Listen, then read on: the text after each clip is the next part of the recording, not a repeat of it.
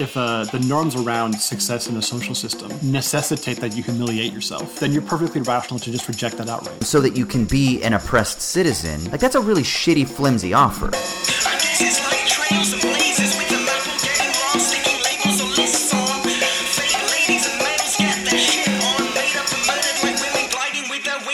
Yo, what's going down, everybody? Welcome to Owls at Dawn. We are just two dudes from Southern California who studied philosophy, politics, and religion around the world and decided to start a podcast where we could bullshit with impunity. I am Austin Hayden Smith.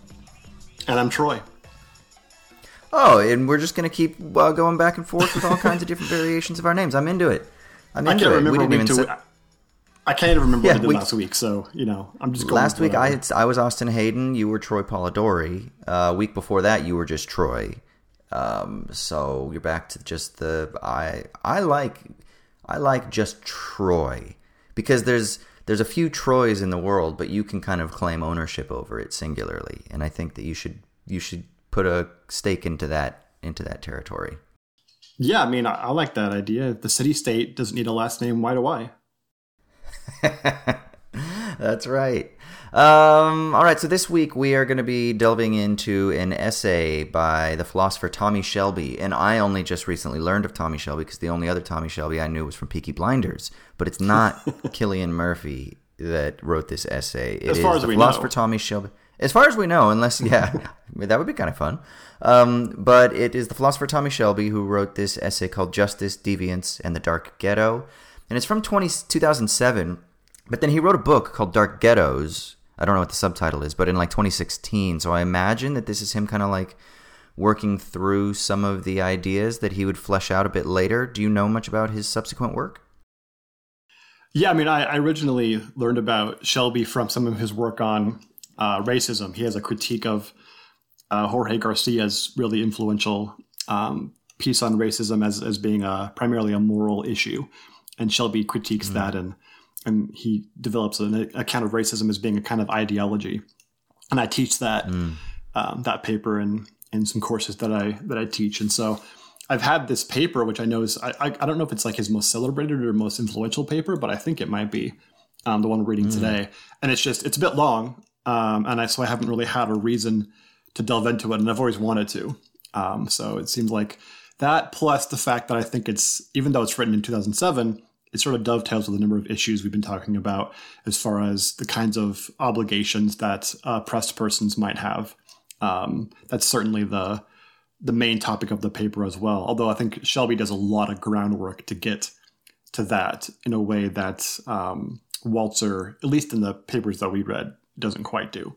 So it seems like a little bit of excavation work that may be helpful for us to talk about these issues. And that was what kind of inspired you wanting to recommend this piece for the episode too, is it kind of fits thematically with some of the Walzer stuff that we've talked about over the previous handful of weeks off and on, right? Yeah, exactly. Yeah, and so there are two quotes. We won't get into this now. Obviously, we got one more thing to take care of before we get into the main segment. But I just wanted to say the kind of inspiration, I think, that guides the essay is a book by Kenneth B. Clark, where he examines the pathology of the dark ghetto and other aspects of what the dark ghetto is, and then John Rawls. So it's kind of like a synthesis of Clark's project and the Rawlsian project. Yeah? Yeah, and I should say also that Shelby's sort of known for being a sort of defender of Rawls, an African-American defender of Rawls against the critiques that come from someone like, say, Charles Mills. So Shelby's written quite a lot on how he thinks Rawls is misinterpreted by a lot of the criticisms from the left, and that Rawls is actually, he thinks, a very good resource for leftist critique of status quo political economy and stuff like that. He's not the only one who thinks that, but he's certainly one of the foremost thinkers in that way. So yeah, I think you're right to say that he's probably uses those two quotes in the beginning of the paper to foreground the fact that there's a kind of synthesis of these ideas going on. Which is great. And so maybe you can explain a little bit more too, once we get into the main segment, about the divide between someone like Mills and Tommy Shelby as well, because that might give us some interest, even just like some broad strokes on that, because that might be kind of cool. But I'm getting ahead of ourselves. Do we have any admin stuff that we got to take care of before we get into the shitty minute? Yeah, we just want to mention that if you want to support us, you can do so at patreon.com/owlsatdawn. Get access to goodies, access to our Discord server, and things like that. We also want to do something we've been doing a bit lately since we got back from our hiatus, which is to shout out our new patrons. We have a new patron, Wade. Shout out to Wade. He joined the Patreon in the last couple of weeks and also sent us a really nice message on Patreon. So cool. Thanks, Wade. Yeah, thanks, Wade. Yeah, we really do appreciate all y'all out there in the Parliament. It's nice being back.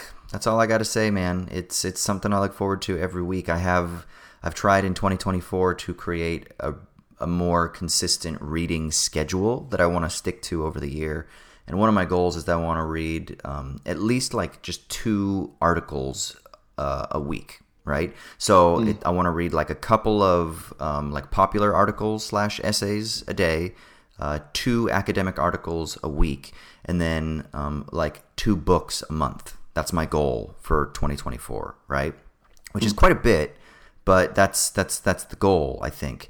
And it was great because like this essay counts as one of my 2 academic articles, and actually a lot of the stuff in it is really relevant as well. And so, like, and then reading the Walzer essays and stuff like that counts towards like my goals. So it's been great to also figure out how I can double up some of my workload with Owls at Dawn. So thank you, my friend, for being on this journey with me for 7 years now. Fucking hell. All right. Long, yeah. I know, dude. I figure all of my podcasts save Show Me the Meaning, because that one just got the corporate kibosh, which is out of my control. But, this one and Cinemathology, they're lifelong projects as far as I'm concerned. That doesn't mean they're for the rest of my life every week, but even if there's a gap, we're going to come back at some point, So everyone that's out there that despairs when there's like a 6-month or a 1-year gap in the Owls at Dawn content, don't you worry. It ain't over until it's over, So this love is and it eternal, ain't ever man. going to be. That's right. That's it, man. What's that myth about the gods splitting humans into halves and they spend the rest of their life seeking the other side of themselves? Oh, that's literally what we're doing on this podcast. That's the shit, man. Yeah. Even if we get lost, we're coming back. Damn straight, brother. Well, then, on that note, we got to do something that is foundational to our relationship. We got to air some grievances. It's time for the Shitty Minute. It's where one of us gets to rant and rave about something that's been pissing us off over the previous week or months or fucking the rest of our lives or the previous parts of our lives. Who knows how long this grievance has been simmering. But Troy, you've drawn the straw this week. It's your turn to let loose. So what's got you down? So I was reading a story on the socials recently about a 28-year-old PhD student. I don't know in which discipline. And they were at a conference, and there was a not senior, but more senior than them, guest lecturer at this conference. And the student said that this more senior guest lecturer was between 40 and 50, although who knows exactly, just older, right? They're a grad student. This is a senior lecturer, probably someone who's tenured, something like that, right? And I guess they talked for a long time after the guest lecturer gave their presentation, and really, according to this, because the grad student hit it off and got along very well.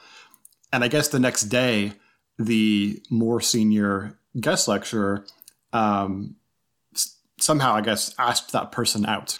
And the grad student felt uncomfortable and then posted on the socials asking if they were right to feel that this was maybe inappropriate or things like that, given both the age difference and the difference in academic placement, and I guess presumably the kind of power differential is usually how people term these things. And I don't want to castigate this person, because people have all sorts of reasons for asking for advice. There's never anything wrong with asking for advice. I don't know about asking advice from the internet. That seems like a bad idea in almost any circumstance. But I guess, maybe they just want to get a crowdsourced opinion, whatever. There's nothing wrong with that. But the sort of general discourse around this, which, I mean, you can't tell anything from social media, so I don't want to make any generalizations that are hasty based upon that. But you can imagine a lot of the discourse around that ended up being, oh, this is entirely inappropriate. There's a power imbalance here that makes it such that the more senior guest lecturer was completely out of place and maybe even should be reported on for doing such a thing. And it's not really so much about this issue, but just the very idea of power imbalances, I think, is kind of being morally problematic in and of themselves, right? And for no other reason, just intrinsically bad or something like that in relationships of any kind, whether it be a romantic one or a professional one or whatever.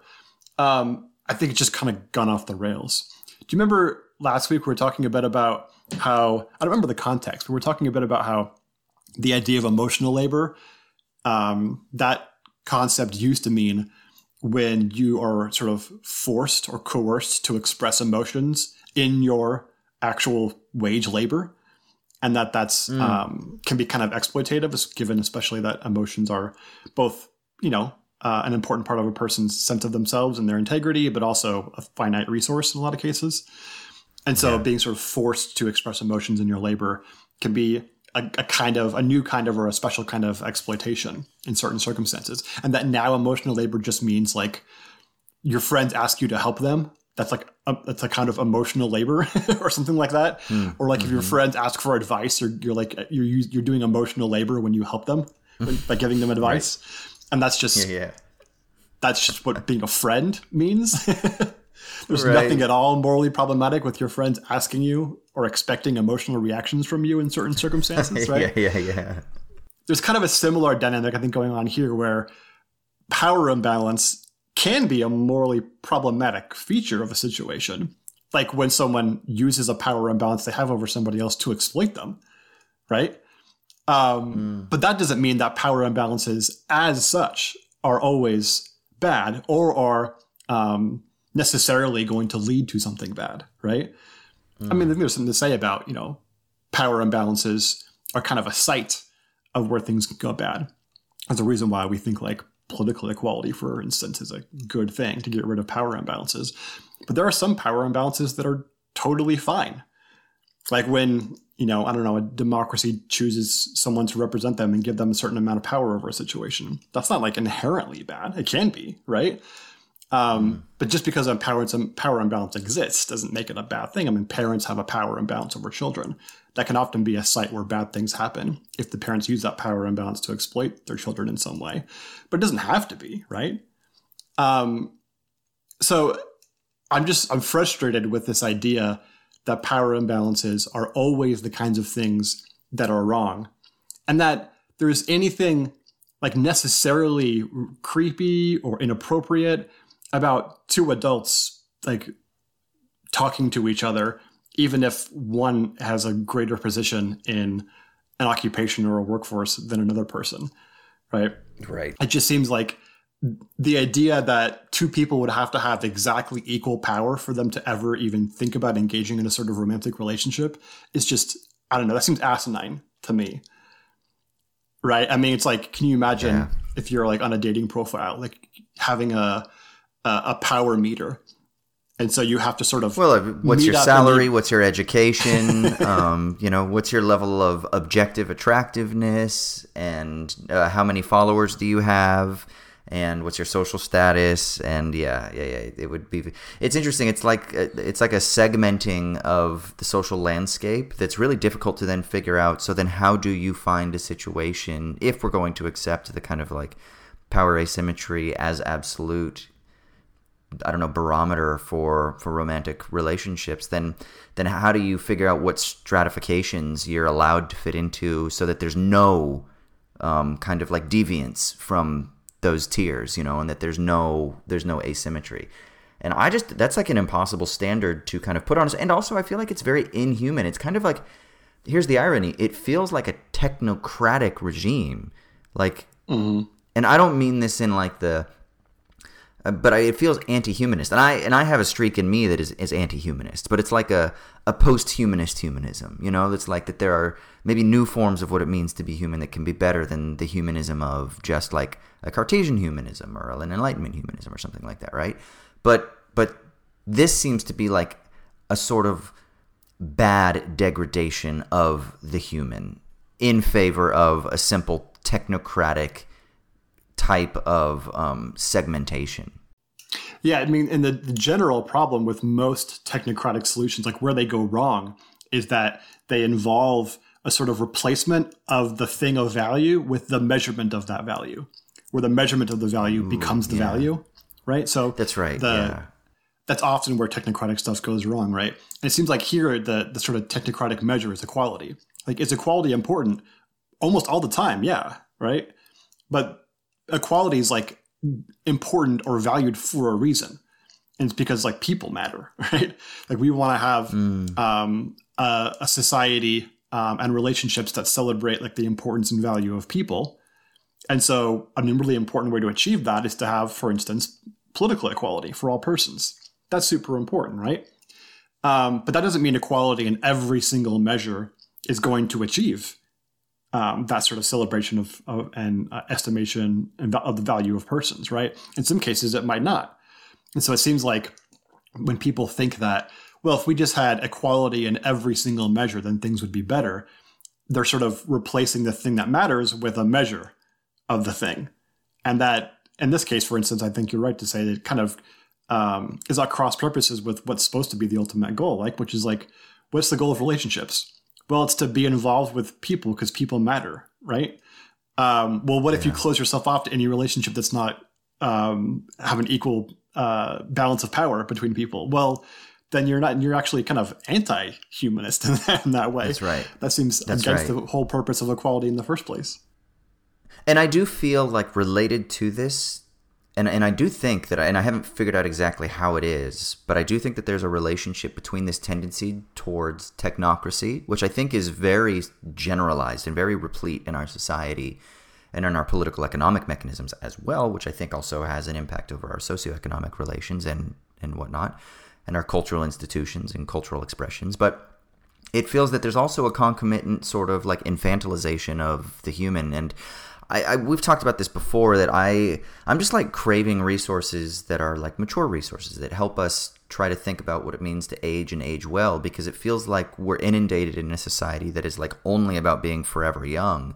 And I think one of the kind of negative consequences of that is that all the resources that were offered are those that prize and those that re-educate in the form of staying young and staying maybe even infantilized, right? And I've called it, and I've seen it referred to as like the YA-ification of everything.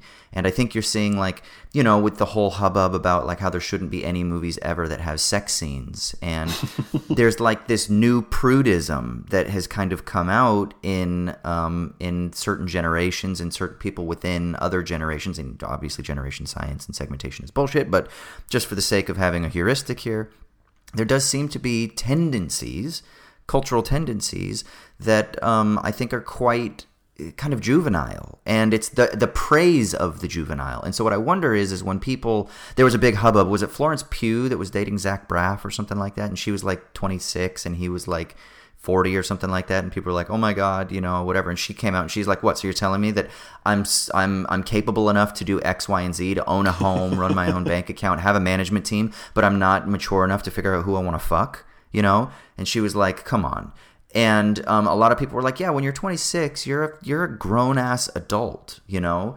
And if you have autonomy over your life, then that means you probably do have some sense of autonomy over your body. And so maybe we should understand, so where does the appeal come from? Maybe there's an emotional maturity that, you know, sexual partners in her age range weren't offering that someone like Zach Braff was offering, you know, and that emotional maturity can manifest in all kinds of different ways. You know, Braff is also an artist and a creative and a producer, and so maybe there's an attraction there that is a power attraction. She's attracted to the power that this man has as an independent who's able to do X, Y, and Z for her or in her mind, right? I don't know. I can't speak to what her attraction was based off of. But the point is that is there this tendency that is kind of almost a self-own when we critique those types of relationships of power asymmetry based on like a self-infantilization, because people now are not seeing themselves as emotionally mature agents, or people aren't seeing themselves as rational actors with capacity. and with the ability to actually make decisions and commit themselves to their decisions and understand the places that they've placed themselves into. And when you cede all ground to the structural, and this is going to actually be kind of a really interesting foreshadowing of the Shelby article, if you cede all ground to the structural, then you completely denude the human of any sense of capacity or agency. And I wonder if one of the ways that that's happening is through this kind of YA-ification or infantilization of everything, because people simply see themselves as infantilized subjects. And then the shitty thing is we live in a society that does reinforce that, not only through our cultural kind of artistic expressions that memes and online discourse that is also like a race to the bottom of emotional maturity, but also you have like paternalistic, well, you're not smart enough to make decisions for yourselves. And we're about to be inundated with this over the next year in this fucking political campaign. Oh my right? God. That's like, if you don't vote for Biden, kiddos, we understand you have your grievances, but you're just being irrational and immature. And if you don't vote for Biden because of your list of grievances, remember, you're voting for fascism because you're not smart enough to think and blah, blah, blah, blah. And so we're gonna be inundated by that, and we already are. And I just wonder if all of these things don't kind of give us an insight into maybe something that's feeding into this like absolutization of the stratifications of power relations. And I'm a big advocate of critiquing power relations. Like, it's literally what my research is interested in. So I'm interested in exploring that, but I have been seeing this a lot, and I'm wondering if it is kind of like a self-owned confession where people are like, but we just all see ourselves as children perpetually forever, and so we have no capacity, and we just want everyone to like hold our hands forever. And I'm wondering if I don't know if that's related to this. No, I think it definitely is. I really like that idea of the kind of self-own that happens when someone sort of rejects something out of course merely because there's a power imbalance involved in it. Like, you can imagine someone saying like, well, I'm single and childless because I don't think I should, bring people into the world without their consent, right? You sometimes hear that from certain segments of like the Right. What's the term for Natalists, anti-natalists? Yeah, from anti-natalists, yeah.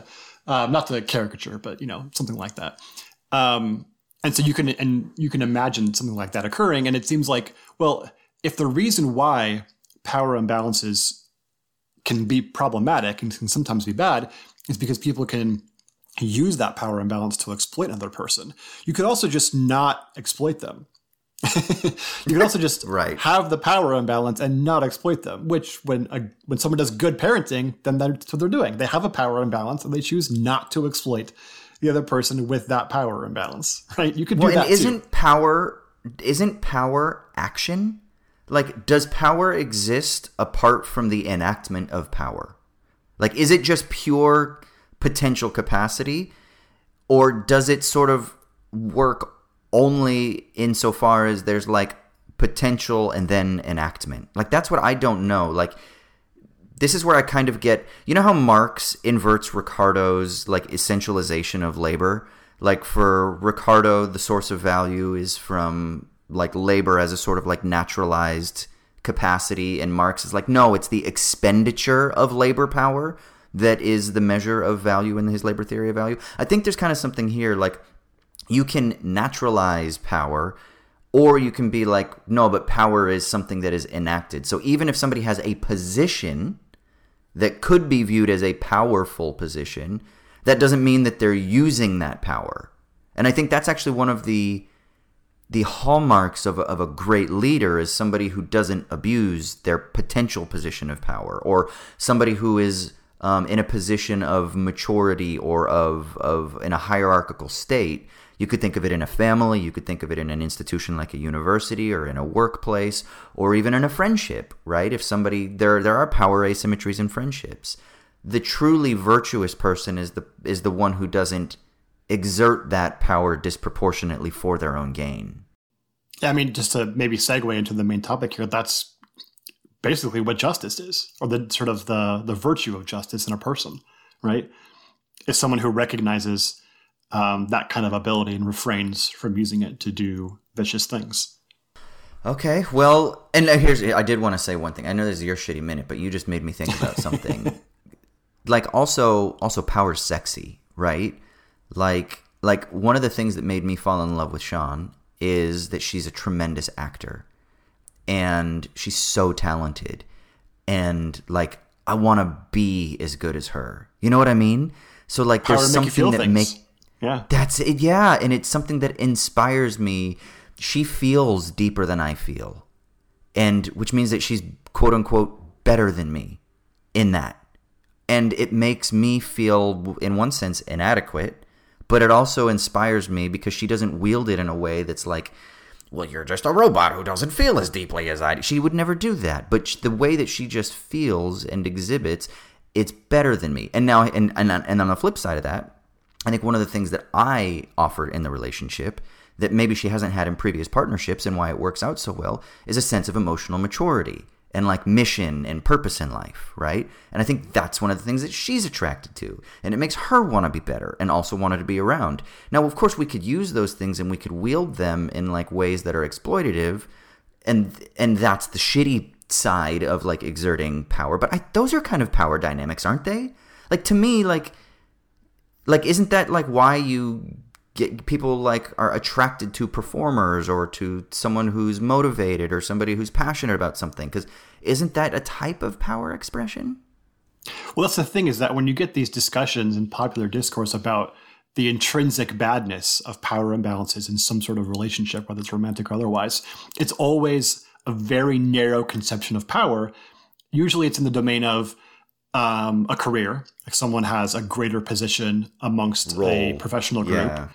Or it's, I guess age is supposed to be kind of a heuristic for like power in maybe mind or something. It's totally incomprehensible to me, but that's such a serious issue once people are adults.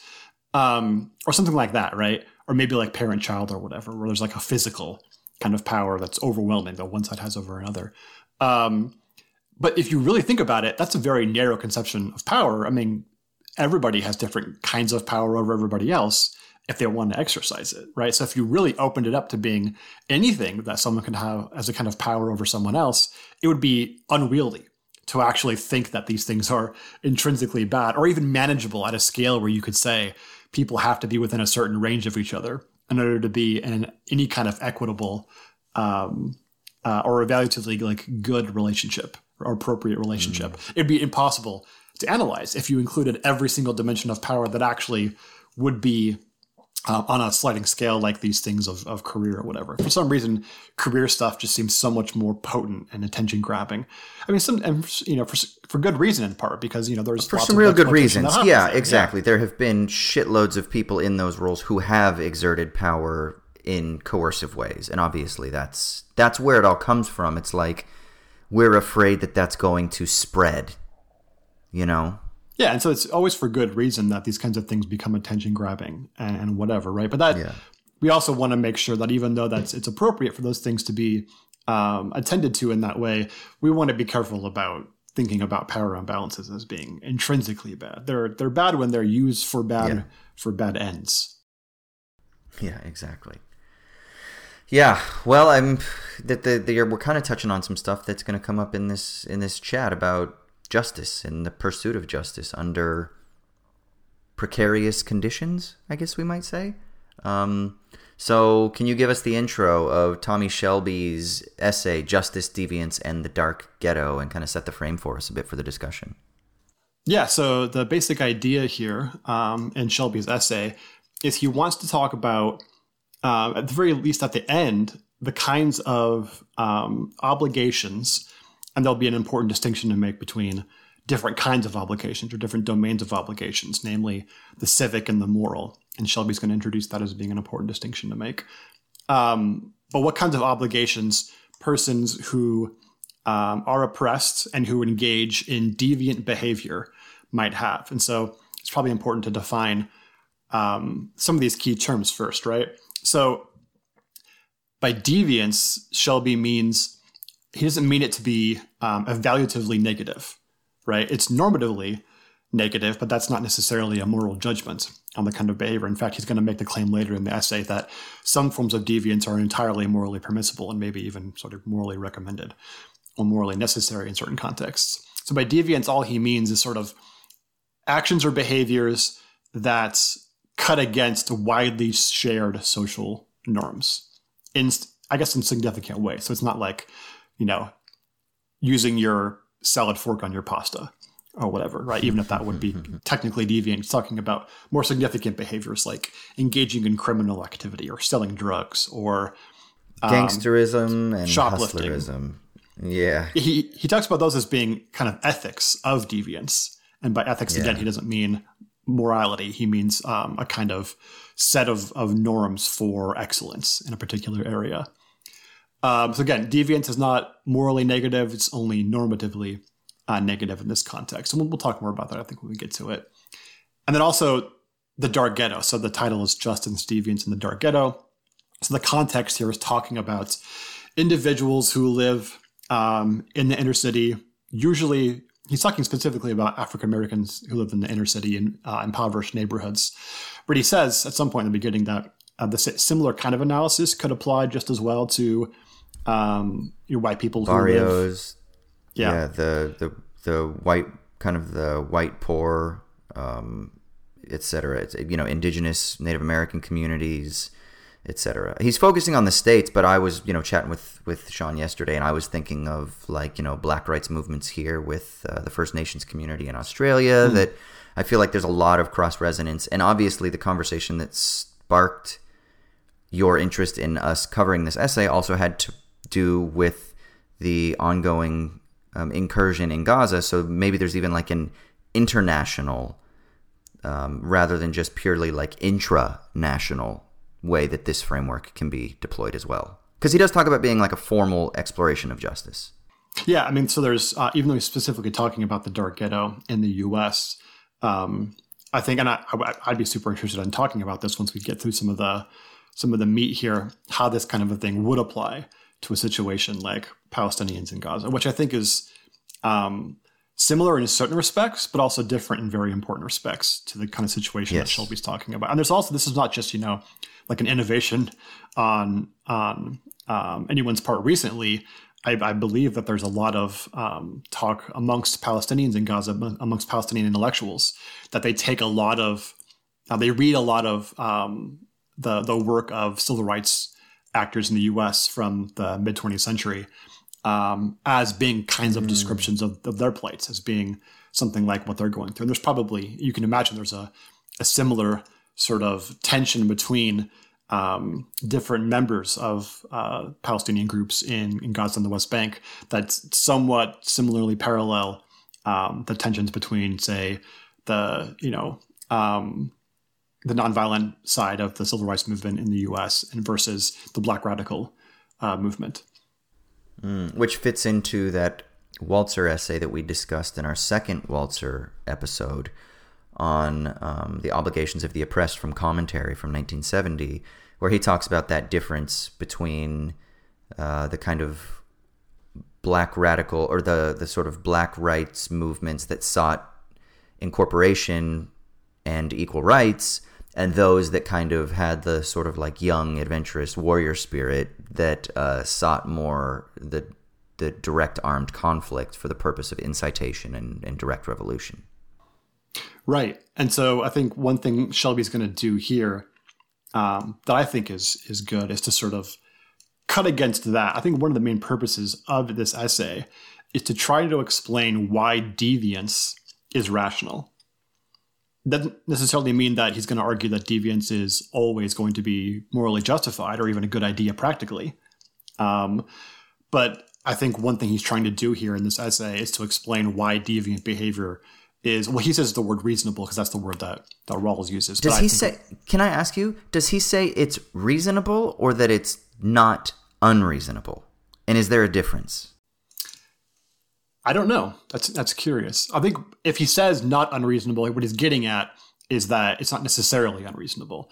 So there might be some deviant behaviors that are unreasonable, which I think most of us would probably agree that deviance isn't always going to be reasonable. But maybe he's just being careful there in the way analytic philosophers are by saying, well, I'm going to use the double negative here in order to make it clear that it's going to be possibly reasonable. Yeah. It's nice to I was thinking to myself every once in a while, and I've said this before, but it is nice to read an essay like this where there are a lot of ideas still that are coming out, but that it's still very clear and very precise in its use of language. And I highlighted certain things that I wonder, was he tortured over the kind of like structure of that sentence? Because I'm like, ooh, like we can get to it in a minute, but I'm like, ooh, why this word? Like, it's structured by this, or it's stabilized by, like, I think he's talking about like an unjust society that's stabilized by injustice. And I'm like, that's such an interesting phrasing. So, because he's talking about like a society that itself is ideologically unjust, which is different than the society that tries to be just, but that just falls short, right? But like a society that, at least formally speaking, hypothetically speaking, is, and he uses stabilized by. And I was like, that, to me, that's just an interesting formulation. That it's, yeah, and I did wonder if, and maybe sometimes when I'm reading more sort of like, maybe messy, maybe imprecise type of philosophical projects, which I'm partial to. I enjoy them because there's like much more of a free play that's like, I'm just going to throw a bunch of shit out there. And it feels that way, at least. There might still be a precision, and I think we can still parse things out. But it just feels like when I'm reading an essay like this that there's much more intention and craftsmanship that goes into like the precise formulations of things, and like the use of the double negative, it's not unreasonable, seems to also be another one of those instances. And it is refreshing for me every once in a while to delve into this type of work, even though I'm also still very partial to the much more sort of like what I see as being poetic expressions of like maybe the quote unquote continental tradition. But yeah, there, and I do want to say first of all that we can get to that passage if you can find it later. But stability is an important concept in Rawls. In fact, it's maybe I think the most important concept in Rawls.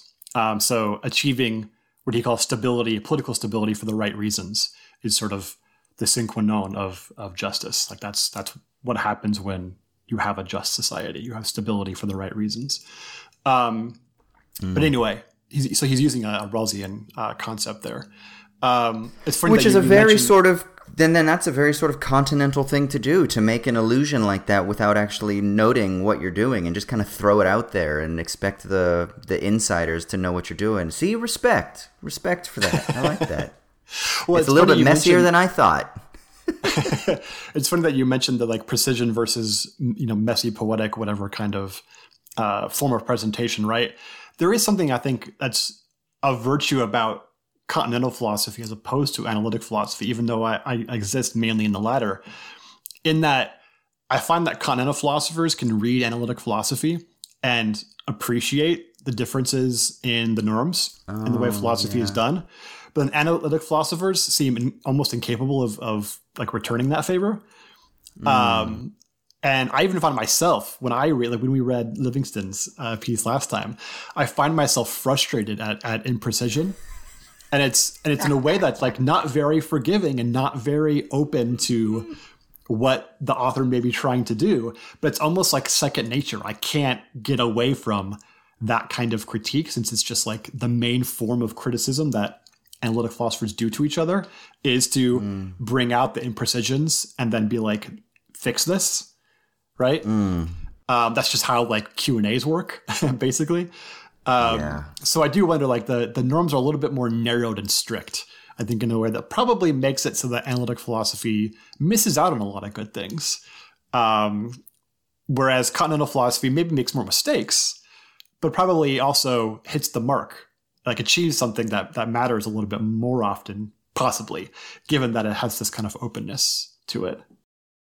Well, then also what we have to do is we have to make sure that, just so you don't get too lost in the analytic precision insider baseball debates, we need to make sure that you dip your toes into the kind of breadth of chaotic analytic stuff. We just need to read some Deleuze every now and then, just to bring you back over into the chaos of things a bit more, just so you don't lose that, so you don't get too frustrated, from long gaps without kind of dipping into that shit. Yeah, I do wonder if there's a point of no return, though. Yeah. Yeah, I'm worried that you've reached that point. So you're getting frustrated with Livingston, who, compared to fucking capitalism and schizophrenia, that's precise, Yeah, when the mode of presentation being chaotic is actually kind of not just the mode of presentation, but the actual content of the arguments. Yeah, exactly. Okay, cool. So let's get into this essay. So we talked about it before. So you've got these first two quotes at the beginning of the essay, and it seems that one of the things, maybe the two things to like the way that I kind of think about jumping into this as structuring this essay are that he's doing two things, in my opinion. One is he's trying to he's trying to not fall into the pit of either pathologizing the behavior of individuals who engage in deviant behavior in the dark ghetto, in what does he call them? Ghetto residents? That ghetto residents might engage in. He doesn't just simply want to lay the blame onto them as individuals failing to have like moral fiber or something along those lines, right? Which is one side of probably the more we might call that the conservative critique of ghetto residents. And then the other side is a certain lefty position that is the strictly materialist, structural materialist reading, which is that they have no obligations whatsoever because they are just simply defined by their structural conditions. And he thinks that if you fall into either of those ditches, you actually miss out on a lot of explanatory value. And so he wants to kind of occupy a third space that allows us to still think about how there are obligations that these individuals can have as moral agents, while also recognizing that those obligations are greatly impacted by the structural and material conditions, and that impacts like the standard by which you make such measures, yada, yada, yada. We'll get into that. And then essentially the way that he does that is he says that he wants to make a distinction between, therefore, civic obligations that citizens have to each other and then natural duties that all persons have as moral agents. So that's the difference. There are civic obligations, and then there are natural duties. And the question is do those civic obligations obtain when you're in an essentially unjust structural arrangement? And he argues, obviously, that no, that doesn't live up to it. But nevertheless, ghetto residents still have natural duties to all persons as moral agents. That's the kind of thesis of the essay as far as I understand it. Correct me where I'm wrong. No, I think it's exactly right. I mean, there's probably a little bit more wiggle room on the civic obligations issue. I think he's open to the idea that civic obligations might hold in situations of like partial justice, right? And there may be some like discussion to be had amongst those who are treated unjustly in a society about whether or not certain civic obligations hold, given there might be like partial justice in certain areas. And so I think he's kind of throwing a bone there to like, nonviolent resistance amongst the civil rights movement in the 60s made some sense. Like it certainly wasn't like completely off the mark or anything. But that said, he also wants to say at the same time, it's also rational to think that if you're if you're an oppressed person, a systematically oppressed person, or you belong to a systematically oppressed group, it's also rational to think that that's even if you have some sort of like say formal recognition in a system of justice, if that is systematically merely formal and not actual, then you're rational to engage in deviant behaviors in certain respects. So I think you're right to say that like framing this in terms of what he calls it the behavior versus structure impasse. So this idea that again, like deviant behaviors are either structureless sort of immoral behaviors. That's the sort of conservative critique you said, right? It's purely cultural. There's something wrong with the cultures of these people that engage in deviant behaviors. The culture needs to improve, usually by mimicking majority white culture or something like that. Or the like purely structural understanding, which is that individuals who engage in deviant behavior do so merely as like instruments or tools of some structural features in which they inhabit, sort of complete denial of agency on the part of these persons. And that both of those sort of hermeneutics for understanding deviant behaviors are wrong, right? One removes agency from individuals and ultimately like makes them non-rational actors in a way that's really inappropriate. And the other gives them the wrong kind of agency. right? Where it doesn't sort of situate their agency within a structure. And agency can only be properly understood, and behavior can only be properly understood within a structure and a context.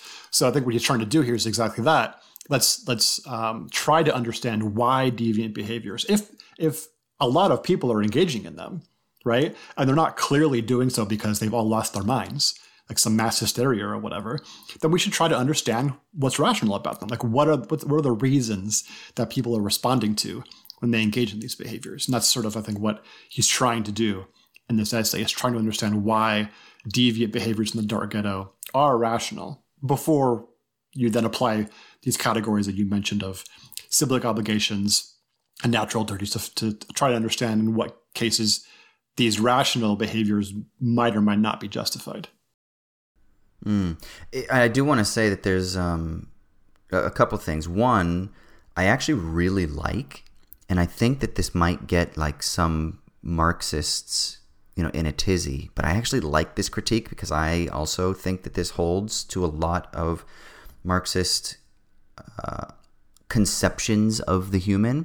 But he says that the two positions, the one that is like the purely behavior side, or like the there's something wrong with them culturally kind of side, he calls that the traditional American values side, which is, like you just said, kind of like majority white culture, which I think is a great way to put it. But then the structure side, he calls it, he refers to it as technocratic social engineering. And this is something that's like inflammatory language, I think, for a lot of people. And he never comes back to it, but he kind of just uses it. And I think there's something that's absolutely accurate about it. And this is for the more kind of like the hardline materialist, structuralist reading that's like, well, if we just simply change the political economic arrangements, then human beings will be able to love each other better. Their family relations will be better. Their power asymmetries will compress, yada, yada, yada.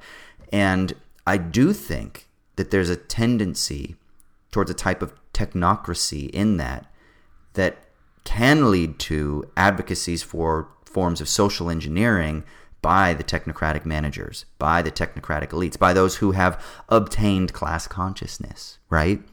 And I do think that there's a certain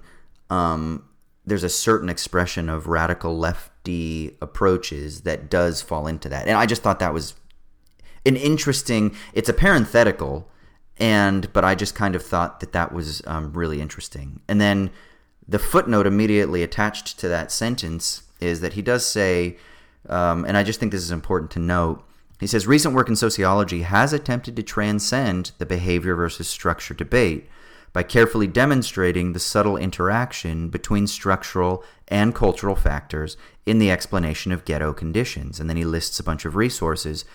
The sentence at the end of the footnote is, unfortunately, journalistic writing, public debate, and elite political discourse do not generally reflect this more nuanced view of urban urban poverty. And I think that's important because I think that's absolutely right. And it made me wonder then, who is this essay for? In some ways, it felt like he was writing for like representatives in the ghetto, right? Like those figures that have a connection to the ghetto, that are part of the ghetto residency more broadly.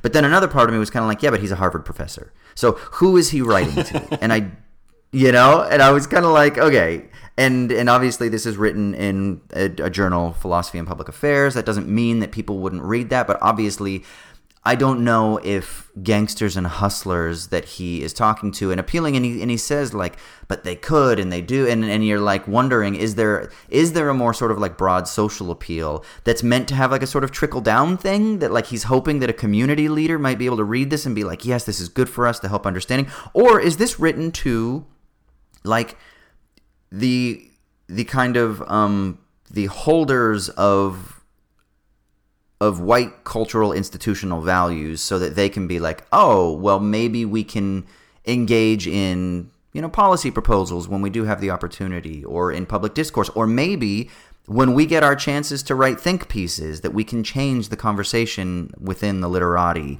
It made me wonder, who is this for and to what effect is this essay written?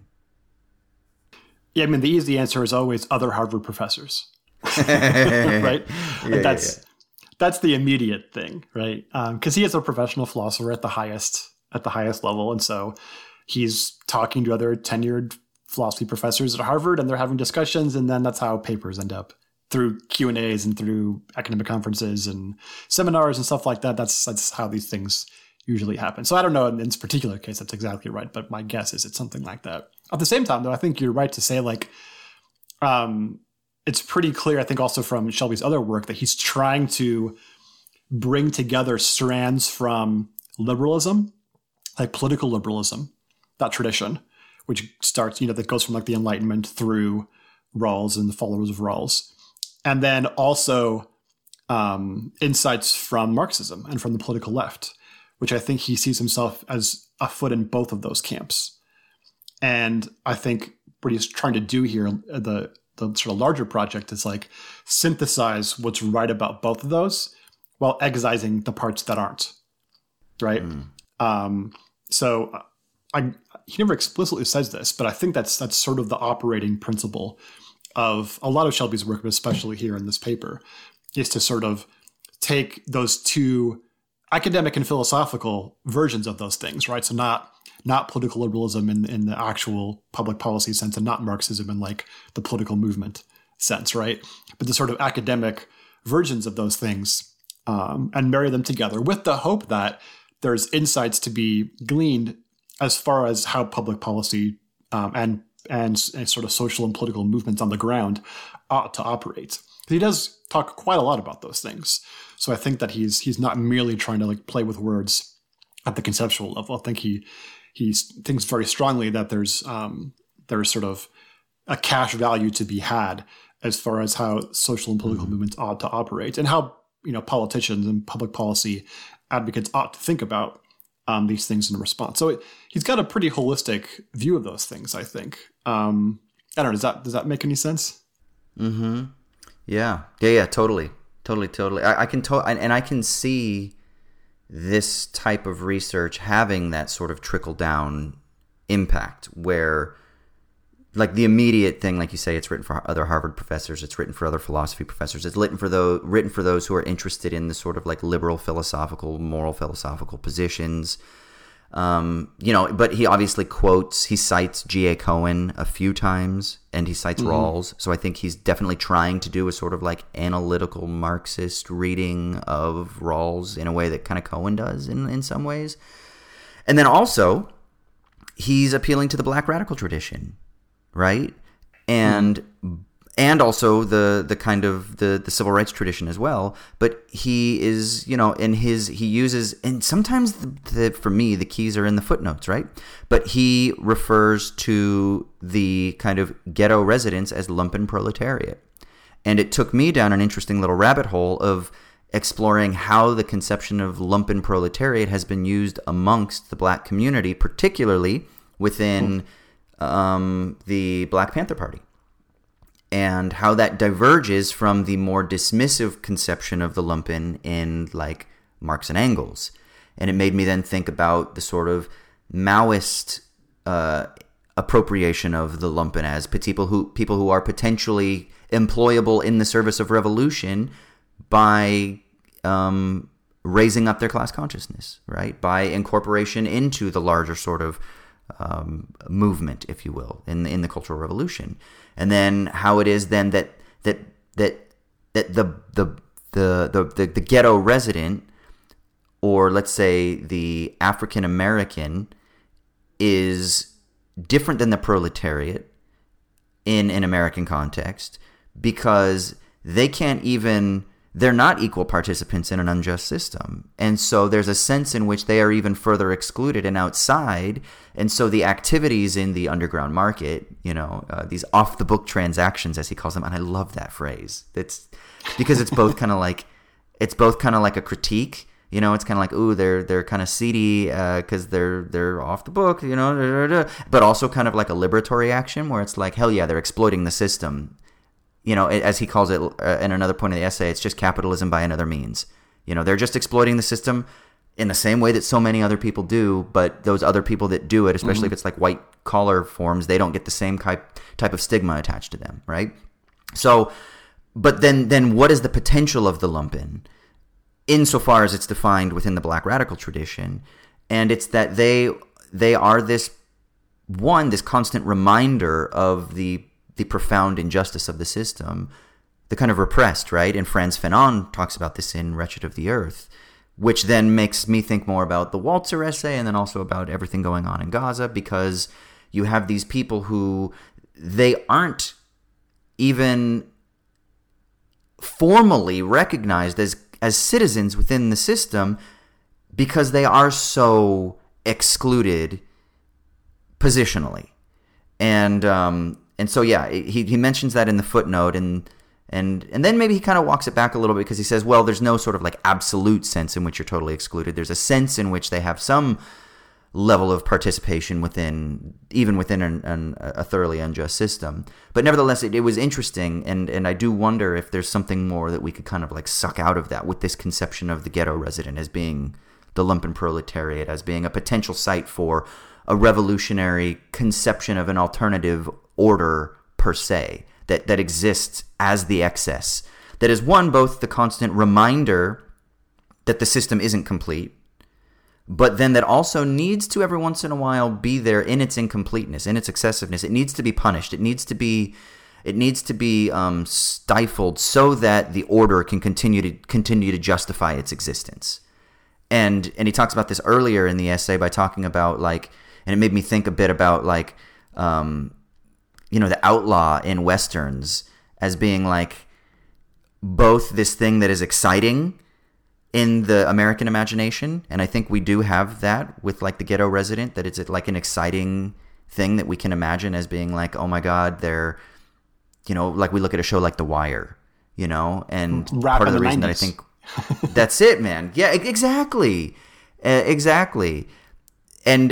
And what that means for like the construction of the American imagination is that it's like, one, there's a hatred of the outlaw, but also there's this total obsession and romanticization of the outlaw. And it's very foundational to the American myth. Like that's what Westerns are all about, and I do wonder if like there's a sense in which we can do like a Western reading, and I'm sorry, I know this is my shtick, but like a Western reading of what of what Shelby's doing here with the ghetto resident as they're the outlaw in the way that the old outlaw was in the West, as the one who is like outside the system but required to stay outside the system, but then also required to be punished in the formation of the system. And so you can't actually eradicate the outlaw, because if you eradicated the outlaw, then you wouldn't have the means for justifying the continual reinforcement of the system.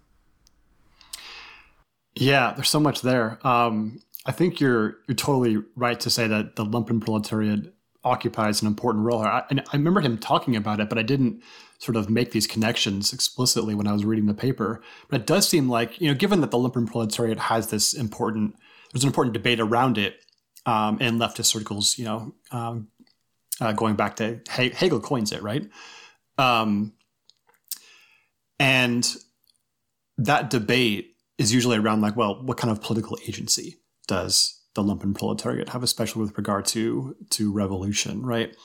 And one of the important functions of the argument that Shelby's making here that I think is the part of it that I think that's really good is that in trying to get around this or synthesize through this structure versus behavior impasse by trying to explain why deviant behaviors can be rational or are not unreasonable, right?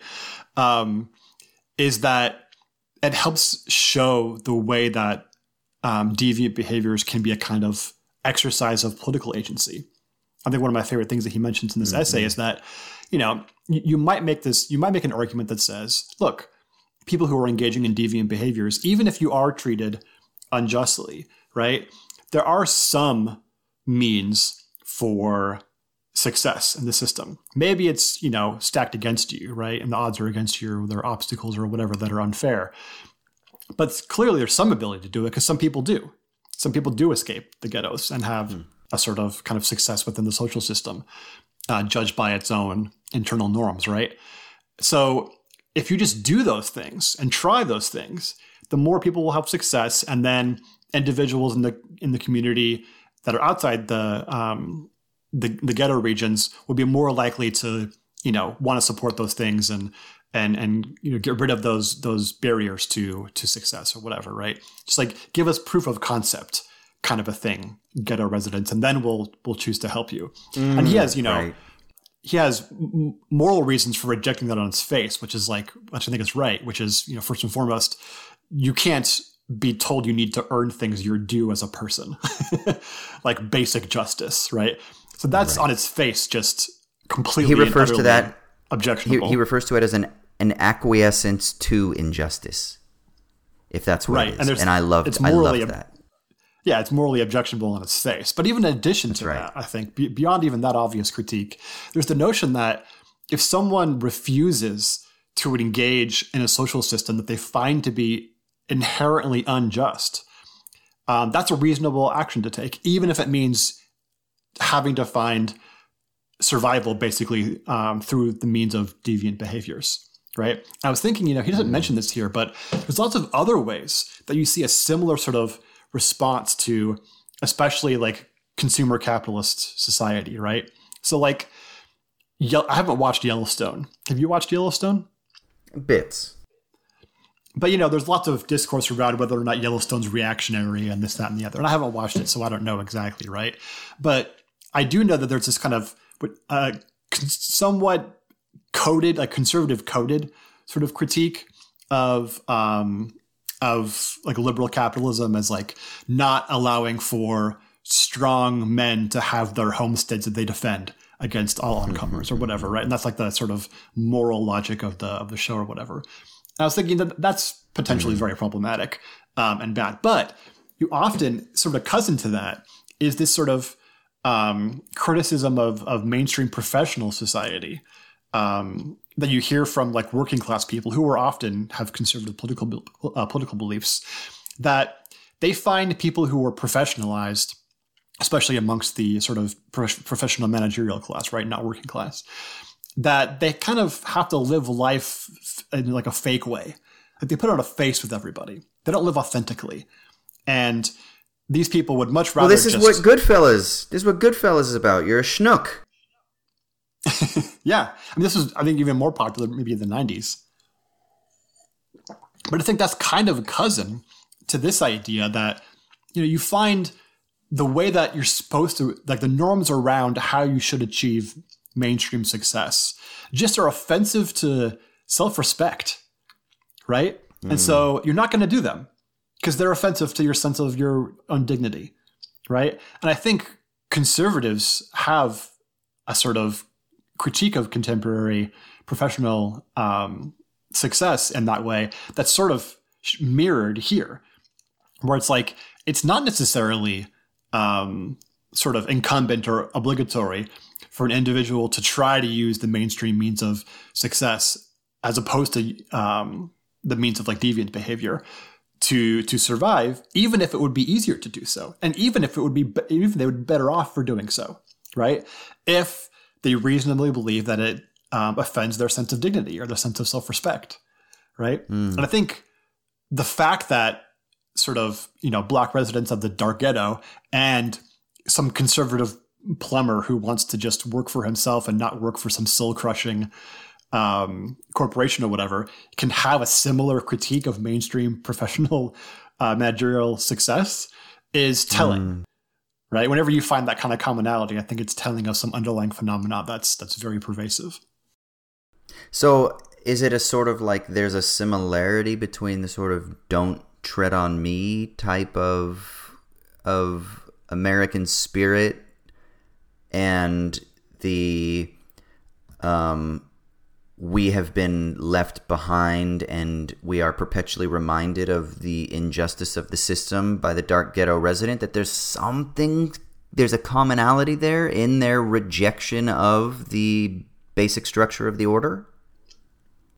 I mean, I don't think it comes from like a don't tread on me thing, because that seems usually coming from pathological sort of origins, that kind of thing.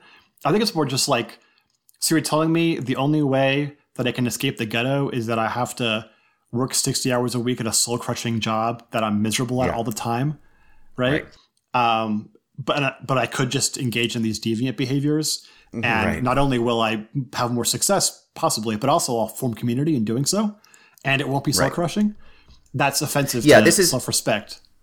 This is why I brought up Goodfellas, because that's literally the whole thing of the reason that he finds so much, that Henry Hill finds so much joy in the life of crime, is that he's not a schnook. And he's like, why would I want to fucking live in a suburban house and work this fucking job where I'm, being told what to do all the time rather than being like a king, And at the end, that's why it's so interesting and it's so soul-crushing, is because the very last shot is him living that suburban life, And he's like, you're like, fuck, sorry, dude. Like, it sucks, right? You can see that that's worse than, like, dying as a sort of, what are they called? Like a soldier in the mob, right? And there's something, I think, similar going on here, is that the order produces schnooks. It produces people who are inauthentic agents, And if the only option is to figure out how to better construct your human capital so that you can be more marketable,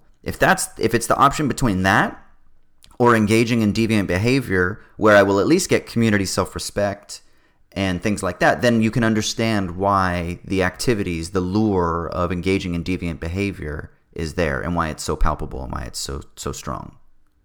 Yeah, I think this gets to sort of what I think is the most important part of this paper, and it's the notion that if the norms around success in a social system necessitate that you humiliate yourself, then you're perfectly rational to just reject that outright, which seems entirely right to me.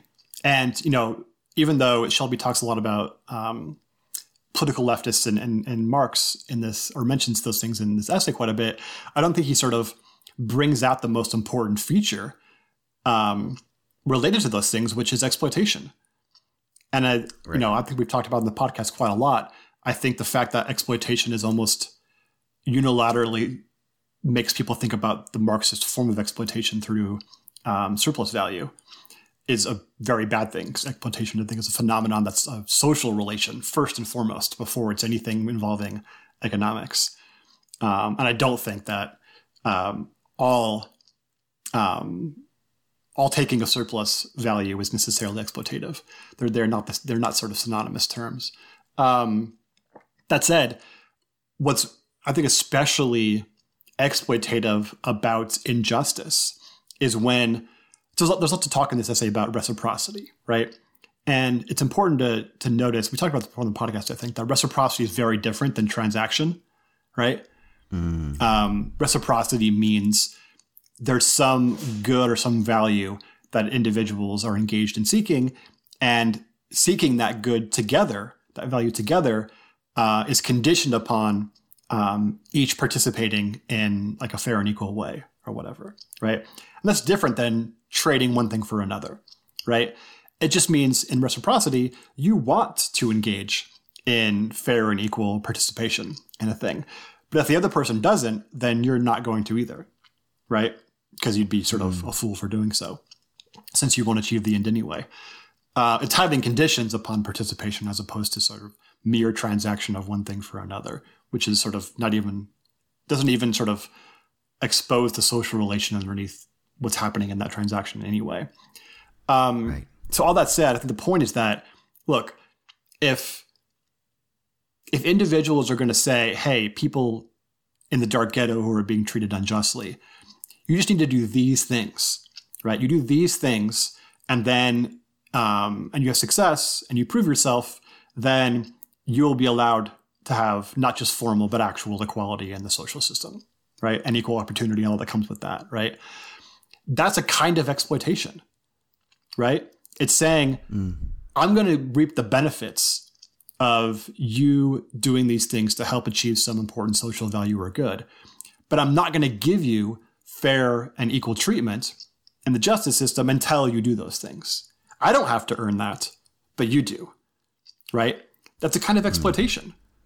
So it kind of reverses the argument where the original worry is aren't people who are engaging in deviant behavior being exploitative of the people who aren't engaging in deviant behavior, because they're possibly reaping some benefits of a social system that they're not participating in by following its norms. So the worry is like, isn't this why deviance is always bad or unreasonable? Because it's a kind of exploitation or taking advantage, right? And I think what's good here is that we can flip that and say, no, actually, conditioning justice, something someone is owed as a person, right, and can't be sort of bought or earned, conditioning that upon someone earning it is a kind of exploitation of them, because you end up reaping benefits that you withhold from other people until they earn it when you didn't have to earn it. Yeah, it's interesting. It's so I sent you this little piece that is going to be coming out. It might be out by the time this podcast is out, in Sublation magazine, where I'm kind of engaging with Walzer, and particularly with regard to the issue in Palestine at the moment. And one of the things Walzer talks about when he in that first essay from 70 in Commentary, where he's talking about the obligations of the oppressed, he talks about this distinction between those who are seeking inclusion, greater inclusion into the social order, and then those who are just trying to like confront it. And he says that, and I think Shelby makes a similar argument in some places, at this point at least, that you got to make sure, I think Shelby says something like, you got to make sure that you don't disqualify yourself from any possible future pursuits of justice within the social order, right? And that there are sort of like instances where you do kind of like maybe exclude yourself or disqualify yourself if your activities are maybe a little bit too egregious, right? Like if you violate the natural duties kind of thing. And then, so I think Walzer makes kind of a similar point where he's like, but he's you know, and he's talking about within the Black radical tradition, he's like basically saying that there are tendencies to, you know, violate the social order, and that sort of precludes future likelihood of inclusion into that order. Whereas those who are seeking equal rights, for Walzer now, this is Walzer, not Shelby, they're just basically seeking inclusion into the social democratic order. And one of the things he talks about is like the difference between those two is that one obviously wants equal rights, the other just wants to kind of like make a show of it. And then there's a third position that Walzer talks about as being like, but then there are also those people who are totally outside the system and they're experiencing what he calls total violence. And for them, he's like, we can't really say, you and I talked about that as being like the slave under the master's whip who just like spontaneously bursts, grabs the whip and strangles him, sort of thing. And he's like, for that case, we can't really judge because, you know, it's qualitatively other kind of thing. And in my piece, one of the things I did is I kind of like turn Walzer's argument against him, and I want to see how this connects to some of the stuff that Shelby talks about. But so I kind of turn it against him, and I say, but the reason that Walzer says that the first two cases kind of are interesting versus the third case of experiencing total violence is that what they're really concerned about is that they're already formally oppressed citizens, and that they just have different tactics about going about becoming more included into the citizenry, whereas the other person they're not even an oppressed citizen. So then what I wonder then is like first of all, how do you demarcate when someone is like, where's the slide like from when someone experiences oppression but they're still kind of experiencing those formal benefits to where then they fall into total violence? Like that's one of the things that I do wonder also in Shelby's argument. I do wonder if there was maybe not enough emphasis on this possibility that there's like a qualitative exclusion to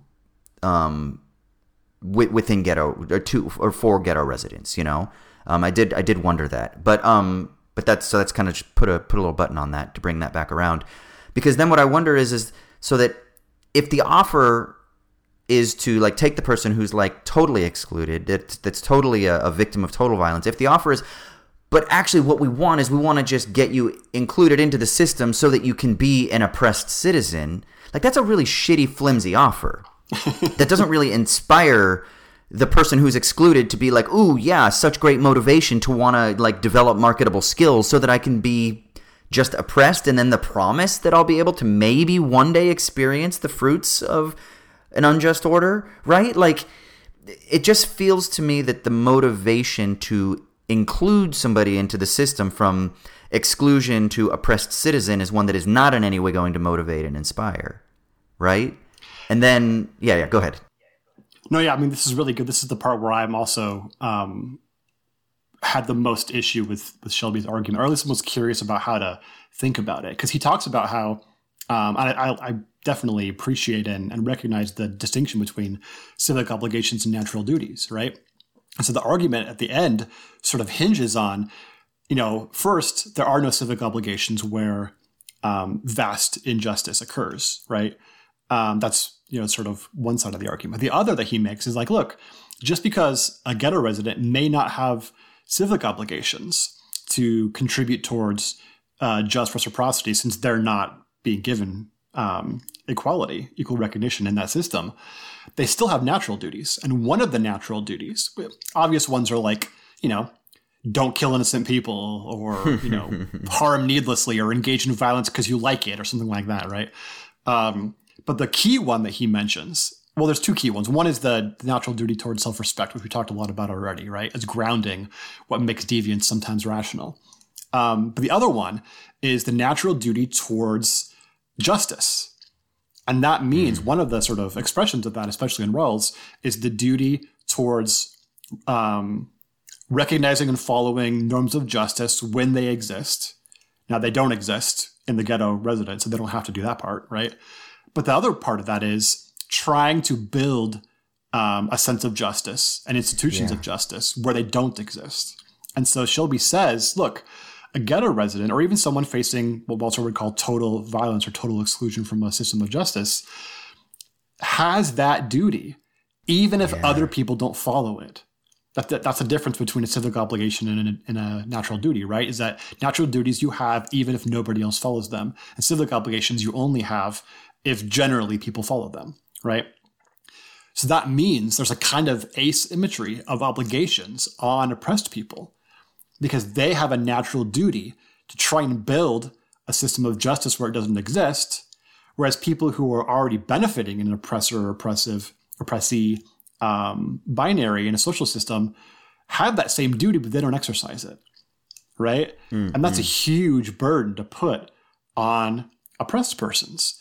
And so I totally get the argument that, look, if formal equality exists and the sense of justice is widespread, this is sort of the end of the paper where he mentions two kinds of injustice, right? One is where there's a society that has a widely held view of justice. And that view of justice is like a correct one. It actually is justice, right? But the institutions in that society fail to live up to it, right? So people are treated unjustly. But there's a wide sense of justice that can be appealed to try to reform that. And that, Rawls calls that near justice. In that kind of a system, people are rational to engage in things like nonviolence, to say, like, we're going to expose the injustice that's happening on a wide scale. And then people, since they generally have a view of justice, will respond to it appropriately, or are likely to respond to it appropriately, right? And that's the sort of ethic of nonviolence follows from that sort of a thing, right? And a lot of people have historically thought that this idea represents the U.S. pre-civil rights movement. And maybe Rawls thought that, although Rawls also says that capitalism isn't even an attempt at justice, let alone achieving near justice. So I don't think Rawls could have consistently thought that, nor do I think that.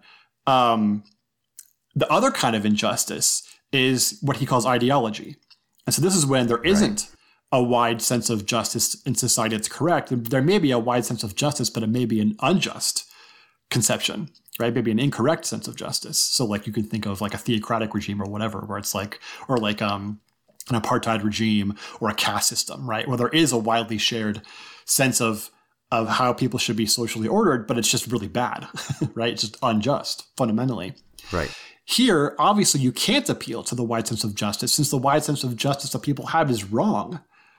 So what do you do in that kind of a system, right? Right.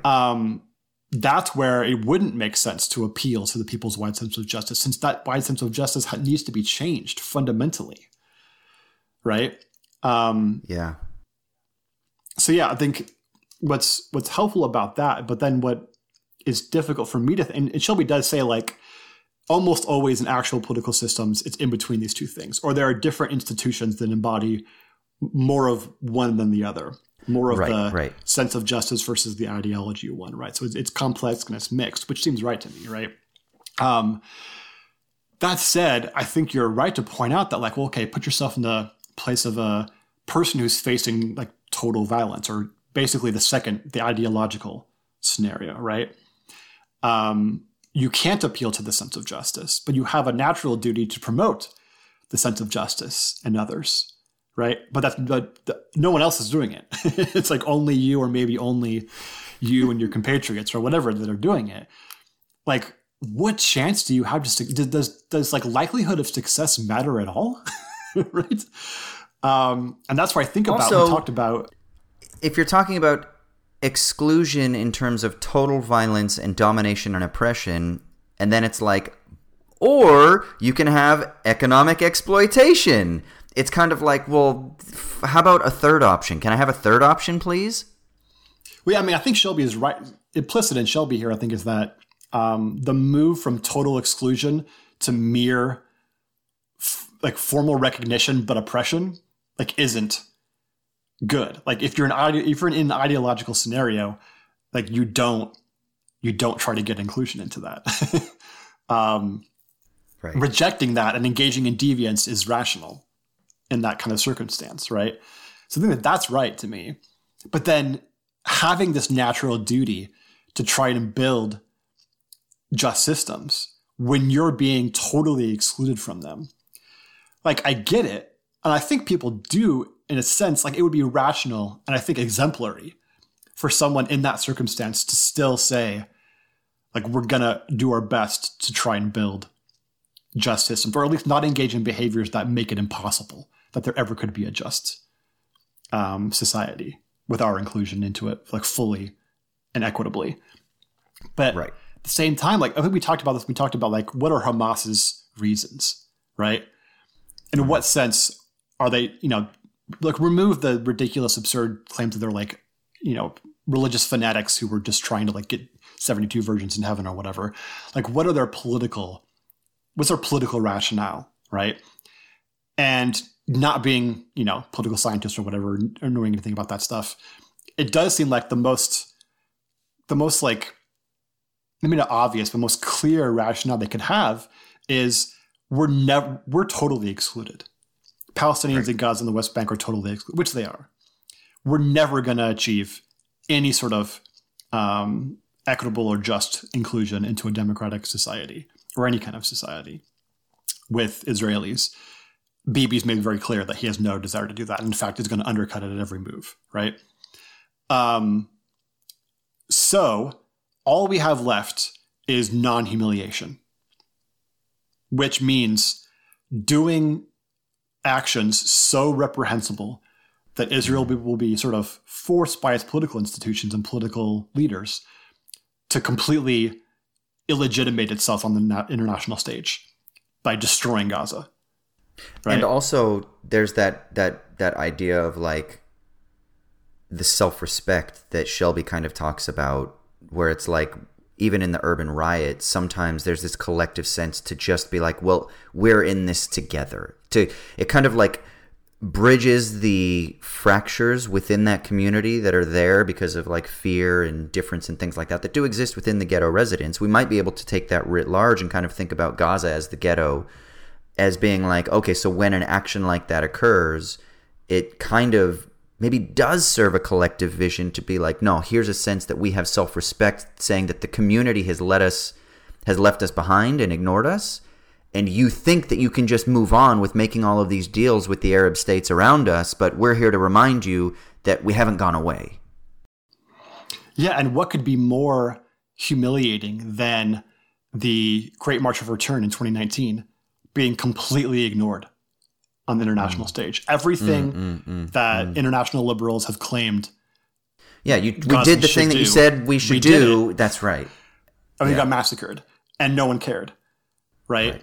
that's the ultimate kind of humiliation, right? Right. In addition to the kind of everyday humiliation that occurs for people in Gaza and the West Bank. And so like, okay, here's the idea. I think I'm kind of like putting some things together here.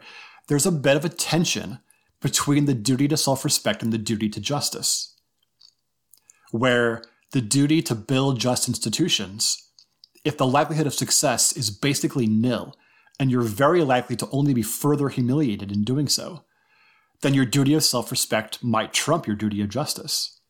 Or at least in your mind, it would, right? Right. And so people are sort of pushed, not pushed in the sense of forced or coerced. They do it with, agency, to do absolutely reprehensible things. But it comes from this sense of like, there's no way we can both exercise the duty of self-respect and the duty of justice. It's been made impossible by our total exclusion and constant humiliation, right? Politically and socially. And so incredible, horrible violence occurs as a way of sort of upending or, preventing the constant humiliation.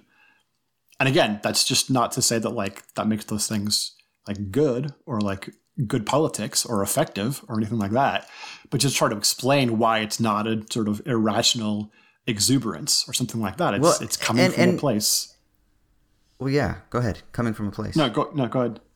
Well, I was going to say, but it even Shelby would say that it also does violate the natural duties, right? Of like not like causing harm and things like that, right? Like unnecessary harm or whatever.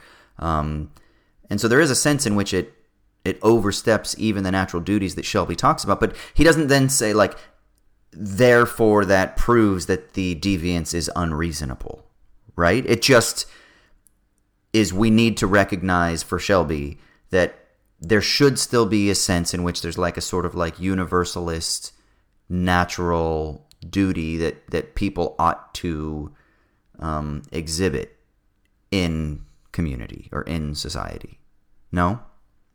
Yeah, I mean, I think there's probably a lot of people in sort of Palestinian politics in Gaza who are very likely anti-Hamas and don't think that sort of the attacks on October 7th were going to help Gazans at all. And in fact, even if Hamas is right that Israel not humiliating itself, but illegitimating itself on the international stage by destroying Gaza is going to sort of hurt its political place on the international stage. They may be right about that. Certainly didn't help Palestinians in Gaza because I don't think they were coming back. Right? Like, well, here's the thing too. Just like Shelby highlights that there are internal divisions within ghetto residents, there are internal divisions not only within Gaza, but also within Hamas. And apparently, some reports have been coming out recently that in the days leading up to the 7 October attack, that there was a last-minute change in plans that a faction of Hamas decided to enact, which was the create terror amongst the citizenry, where other factions within even the militants, that they were only going to grab military personnel.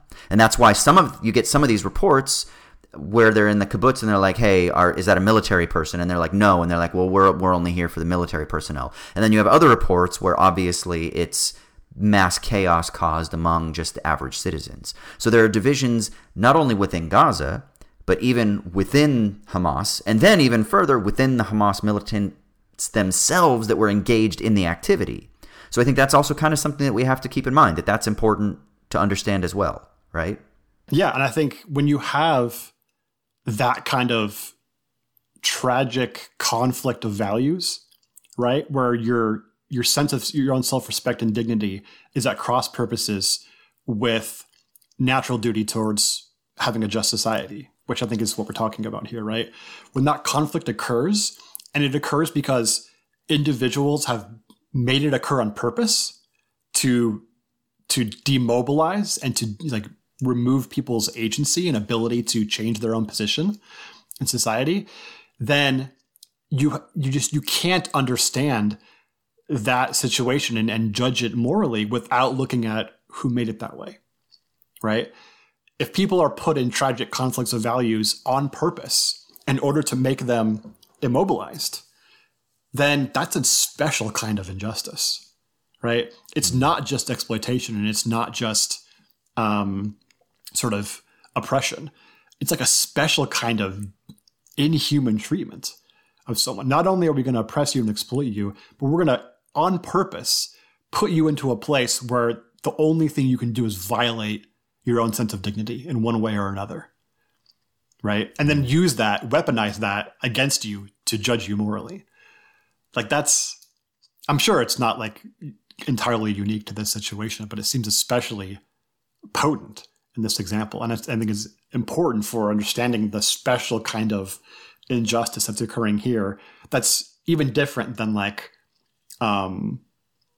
the situation of like African Americans pre-civil rights and like Jim Crow South, which, as bad as it wasn't that kind of injustice. I'm not trying to like quantify which is more unjust, right? Just to say like there's a special kind of thing I think happening in Palestine, and then I'm sure there's probably a sense in which similar things happened in apartheid regimes like the U.S. pre the civil rights movement. So I don't want to say like that never happened, but it seems especially potent in this scenario. Yeah, it's interesting. I kind of want to, and I don't know if we're pressing Shelby's argument too far, like in our abstraction of it to this other issue, but he talks about early on in the essay that the three forms of deviance that he's going to address are crime, refusing to work in legitimate jobs, and then having contempt for authority. And one of the tragic ironies of post 7 October is apparently before those attacks, there was tension within Gaza among its citizenry with regards to how it viewed Hamas. And it wasn't like people were overwhelmingly supportive. As a matter of fact, there was a large contingent that were kind of like, some were lukewarm and some were kind of like, yeah, we're not really fans. Of course, now the irony is after the fact, now something like 90% of the Arab community more broadly are kind of like opposed to Israel again and supportive of Palestinian resistance in whatever forms it can take, right? Which I'm sure then also Palestinian has... Authority is incredibly unpopular right now. Exactly, because it's viewed as being sort of like a puppet of Western interests, right? And totally ineffective. Which then makes me think of these three things. So there's crime, refusing to work legitimate jobs, and then having contempt for authority. So then it's like there's a reinforcement now because of Israel's disproportionate aggression to then justify, at least I would think, in the minds of resistance movements, to justify future activities of crime, both militaristically and also economically, right? And technologically and whatever else. And then you're seeing that with regards to like these solidarity movements with like the Houthis in off the coast of Yemen, just basically like they're like, cool, we're going to engage in our own forms of crime now, right? In solidarity. And then you have this refusing to work in legitimate jobs. Then that's kind of like a sort of legitimation almost, if you will, of engaging in underground economic activities or the black market, the off the books transactions, so to speak, which then are only going to continue to ramp up more, right?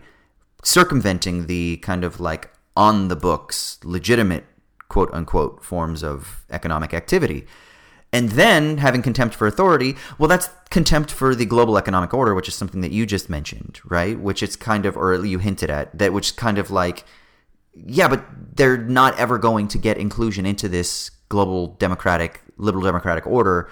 So now you just have like a re-entrenchment for another approach, like a third way, if you will, right? Which is kind of then basically saying so that if the option is to be included into the democratic order, but that inclusion requires us to be dominated, oppressed, or to kind of like cede crucial, important parts of our society, our ethic, our culture, then actually we're going to not even have any respect for that authoritative governance structure per se.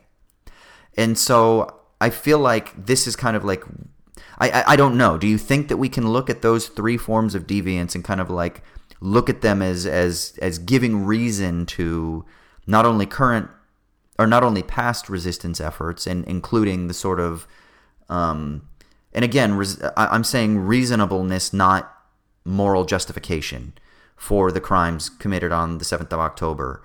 But that this kind of helps us understand, let's say, the rationality of certain forms of deviance in the past, but then also maybe project it moving forward of how it might legitimate future forms of deviance in the context of crime, the economy, and political, in terms of like contempt for political authority.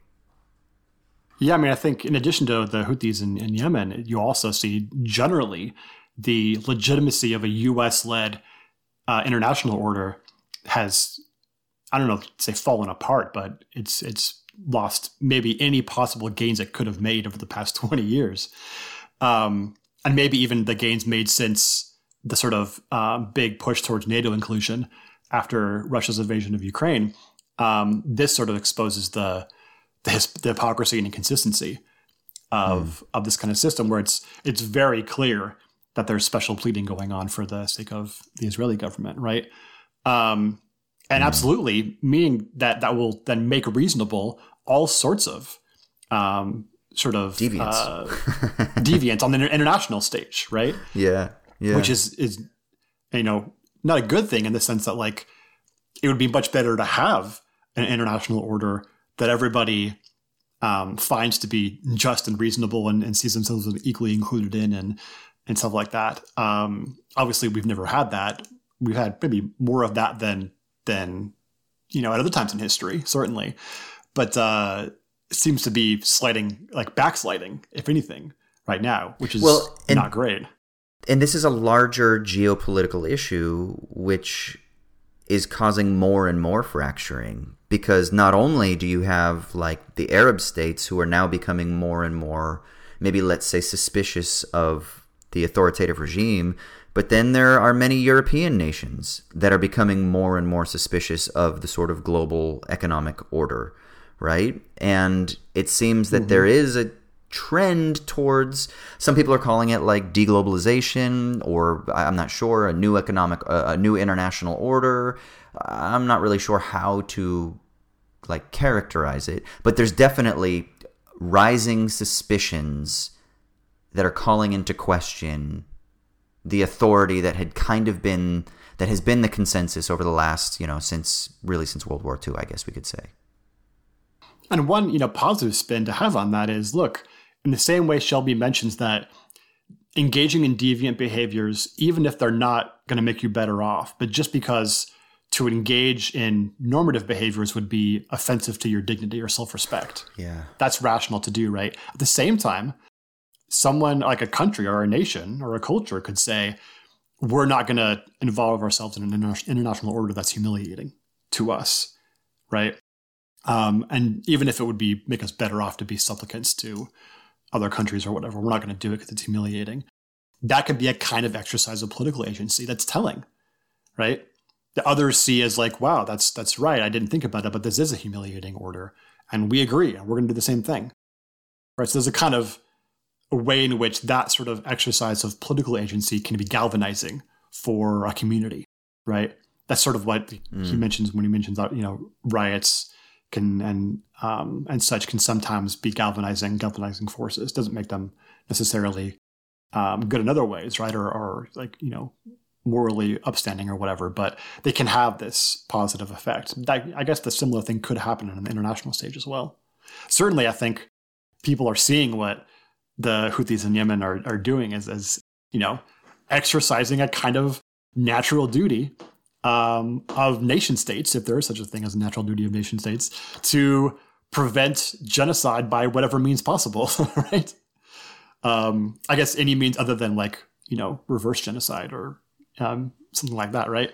So that does exist. I think even in there's something in the Geneva Convention or something that mentions that almost anything is permissible for a military or nation to do to prevent genocide, right? And I know that the Houthis have mentioned that as a reason why it's wrong for U.S. ships to stop them and whatnot.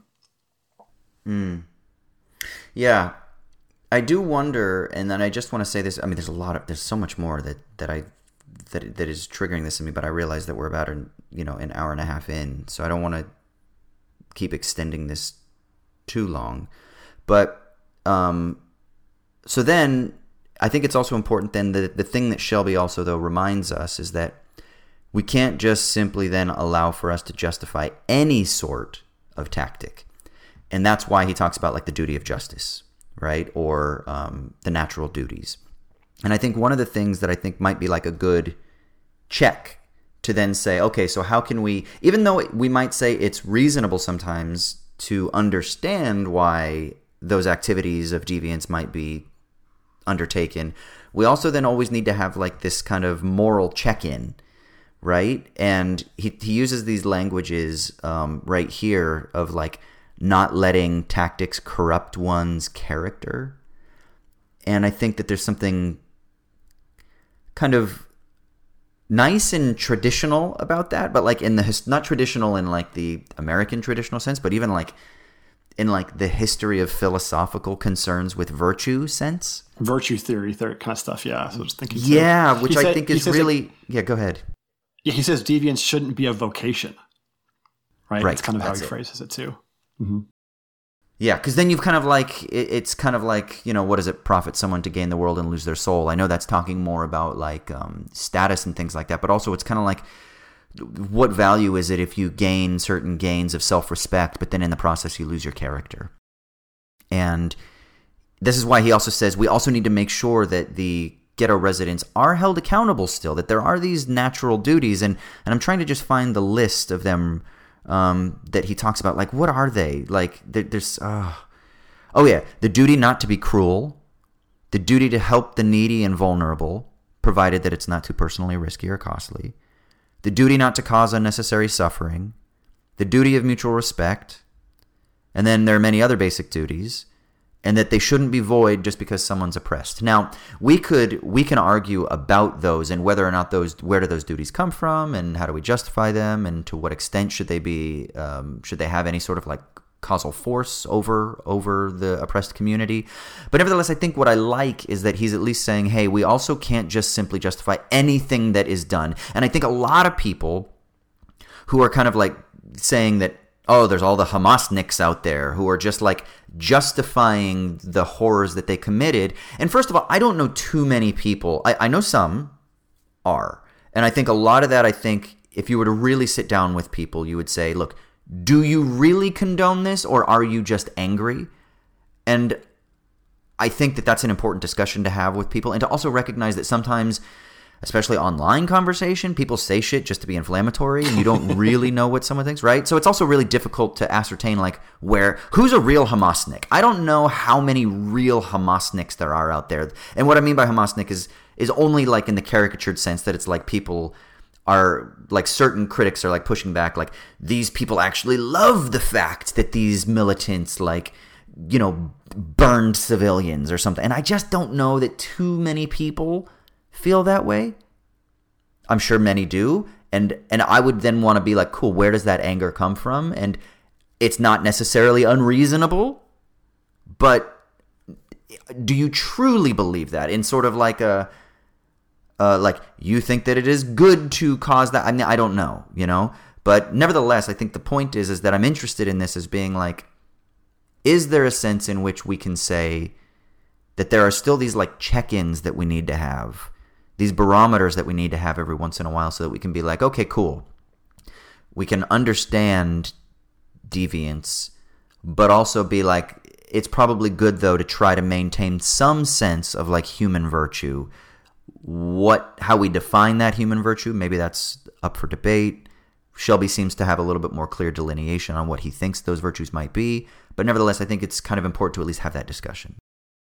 Yeah, I mean, I totally agree. And I will say, first of all, about the Hamasnik thing, like, I'm sure some people are defending Hamas, but it seems like most of the time, the even defense of Hamas comes from a place of, like, you're going to tell me I have to condemn Hamas before I'm allowed to do anything? Right. Like, I reject the very idea. That's sort of a kind of humiliation, right? That's the acquiescence to injustice that he's like, you right. have to prove that Shelby talks about. Like, you've got to prove your what is it? Your kind of like moral fiber before we'll even let you engage. And the the standard that dictates what that moral fiber is the very system of injustice that you're critiquing. Right. It's unequal because you don't have to do the same thing for the Israeli government, right? Right. So it's kind of a humiliating tactic to engage in before you engage in a debate, which means you lose it from the outset because you've been humiliated and the other person hasn't, right? So it's rejecting that whole sort of social dynamic that usually is where the Hamas defense stuff comes from, right? Which is, I think, still practically dumb. You shouldn't do it. But, it comes from somewhere other than like, I love when Israeli babies get murdered or whatever, right? Right, exactly. Additionally, like I think you're right that this kind of moral check-in idea is the way that natural duties are functioning here in Shelby's argument, and I think that's right to a certain degree. I do worry though that you mentioned that list of natural duties like not being cruel and helping the needy and stuff like that. Well, another one that he mentions, as we talked about, is the duty to self-respect. That's a natural duty, right? And what happens when natural duties conflict? Right, the duty to self-respect and the duty to justice. That's the problem, and Shelby doesn't talk about that really, right? And it seems like in the most difficult cases, like the ones we're talking about here with Palestinians in Gaza, it is a situation where the duty to justice and the duty to self-respect conflict, and it's really hard to know which trumps the other in a practical scenario. And it's understandable why one person would choose one versus the other, even if I would say, I would absolutely be on the side of the duty to justice being more important in that respect. And so, killing people in a kibbutz is not good, let alone the fact that like it's practically not going to result in anything good because it's just going to mean Gaza's going to get leveled, which it is. So I would be on that side. But at the same time, especially if someone had suffered firsthand at the kinds of humiliation that many people in Gaza have suffered, that I would understand why that duty to self-respect would become like an all-consuming sort of guiding principle. Now, there's lots of other natural duties, like the duty against cruelty and helping the needy and stuff, which altogether I think would hopefully influence someone to not be consumed by rage and vengeance, driven by their desire for self-respect. But humiliation is an incredibly strong incentive, right? There's many ways in which like classic republicanism, not, big R Republican, but in the sense of like the political school of republicanism, which is about, anti-monarchy and shit like that. Yeah, like humiliation plays a super strong role in Republican thought in that way, where like the desire for democratic governance and stuff like that comes from this need to escape humiliation by oppressive political elites and stuff like that. Like the virtue of that kind of thinking is, even though I reject a lot of that kind of thinking, is like, yeah, humiliation does play a super strong role in these things. And I think sort of a lot of what we've seen in political thinking over the last century is trying to sort of push that sense of humiliation underground and make it this irrational, unconscious, purely emotive kind of response. When responses to humiliation with aggression and violence are perfectly rational, right? Because humiliation itself is a kind of violence, right? You can just to think about this on a normal scale, imagine someone like said something incredibly offensive to you in public. Like, would you feel a kind of right to punch them? You might. In fact, There's lots of occasions where I think people have rightfully punched somebody in the face for something incredibly offensive that they said to them, right? Yeah. That's just on a small scale, the way in which humiliation is a kind of violence. That often, what is Matt Barnes? What did he say? Violence is never the answer until it is, right? Yeah. Again, not saying that, I wouldn't punch somebody for saying something offensive because that's just my constitution or whatever. But it's understandable why someone might. Right. Yeah. And that's just, again, that's just going back to that need for self-respect. Sorry, yeah. Well, I wonder if Shelby would have a response, though, to say that he does try to work through that impasse that occurs when you have the duty to self-respect that is conflicted with the duty to justice. And I think it's his discussion of the two different societies, where the one that is like just failing to live up to its own ideals and the one that is constitutively unjust, like ideologically unjust, And I think his answer is, well, but there isn't really ever a society that is either or, right? That's just like a formal way to understand these two tendencies within a society, but that actually even in a society like ours that is thoroughly unjust, as he says, if the society is stabilized by a deeply flawed conception of justice. He says, but you don't really ever have a society that is completely constructed in that way, and that there are institutions that fail to live up to their professed ideals within that society, even if its basic structure is unjust in other ways, right? So I think that for him, that is his way of working through them, because he's like, so yeah, you do have that duty to self-respect, and it will run into its limits at times, and it will flare up, and it will exhibit itself in acts of deviance, but nevertheless, there is still a sense in which within a society, because it's complex, you should still be always tending towards the reconstruction of that society in the pursuit of reforming the institutions towards justice. So I think that's kind of his answer. And here's what I wonder. This is what made me think about like a certain Marxist critique, particularly like a Frankfurt School type of critique of capitalist society, one that is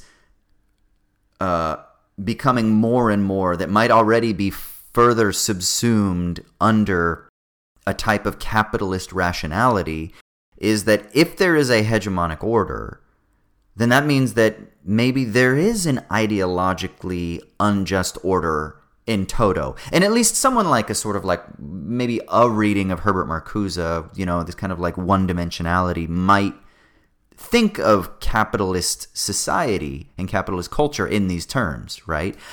I think that most like careful thinkers don't, because even they would say, well, yeah, but of course there are even like sites of non-exploitation and non-domination and oppression even within capitalist society. But there's a certain tendency to think, that there's like this engulfing tendency. And I think that a lot of like lefties can kind of fall into this. And I think that this maybe like can lead to a sort of like justification of like any sort of inflamed transgression because society is all corrupt, right? Which I just want to put that out there because I know that some people think that way, not Shelby, of course.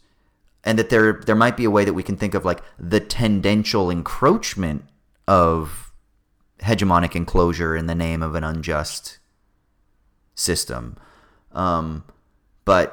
But I just wanted to kind of put that out there. And I think that Shelby's answer is, of course, well, obviously we don't live in a society that is just thoroughly and repletely unjust. There are still instances of possibility for just reformation.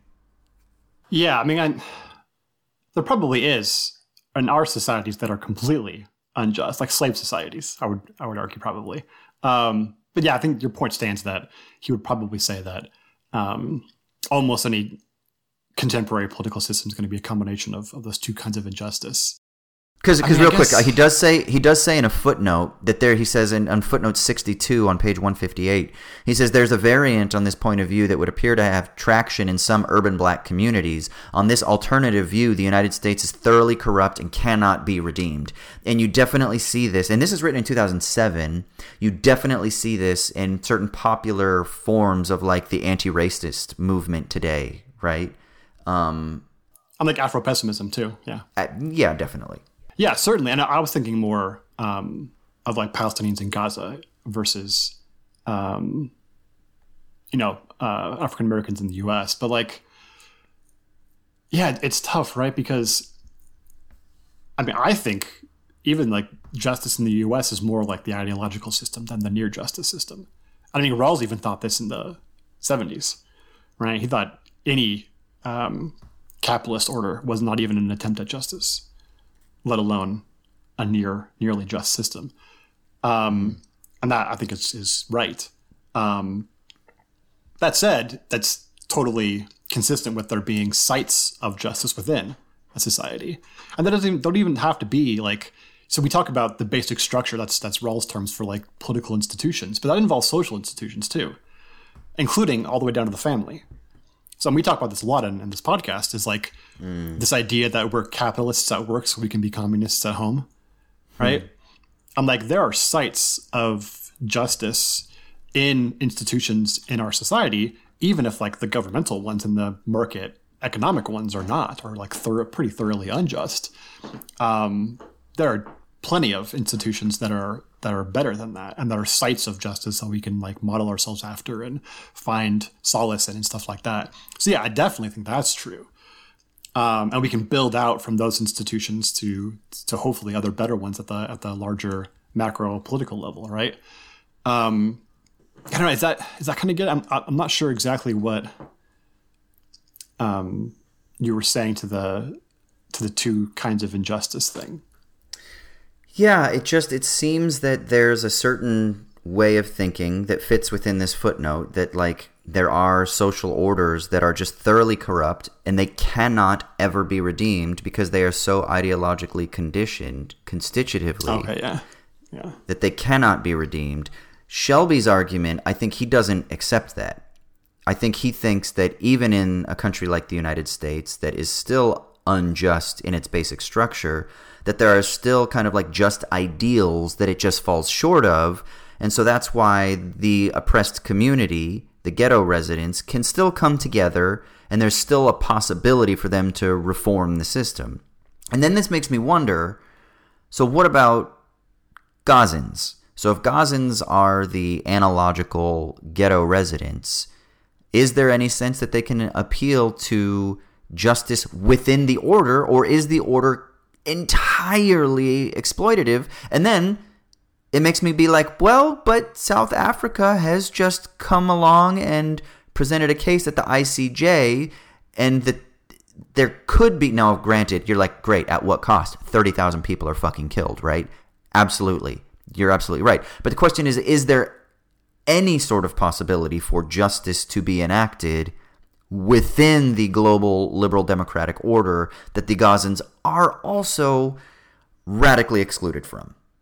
Like, is there any possibility? And I just don't know how valid of a point that is, but nevertheless, I just want to bring it up because it does seem that in real time we're actually kind of like testing this out in a lot of ways. Yeah, I mean, it's really hard not to be pessimistic about it, right? Just that, I mean, even you didn't mention, like, you were mentioning South Africa as the country that's bringing the charges against Israel at the international court, right? But even like people point to South Africa as an example of an apartheid country where, you know, things aren't like ideal there, obviously, but like apartheid was ended, as it was to a certain degree in the U.S. as well. Like progress has been made in both the U.S. and South Africa on racial justice. Lots of progress, right? Nowhere near like ideal, but lots of progress. And could you see a thing like that happening in Gaza? It's really hard to see. Well, first of all, Gaza is like rubble, so that's one problem. And Israel's like pretty clearly positioning itself to expel all Palestinians from Gaza to other countries. And that's obviously completely inconsistent with any kind of inclusion into a just political system if they're literally expelled from the country, right? But also, like, South Africa isn't like 85-90% of the country black.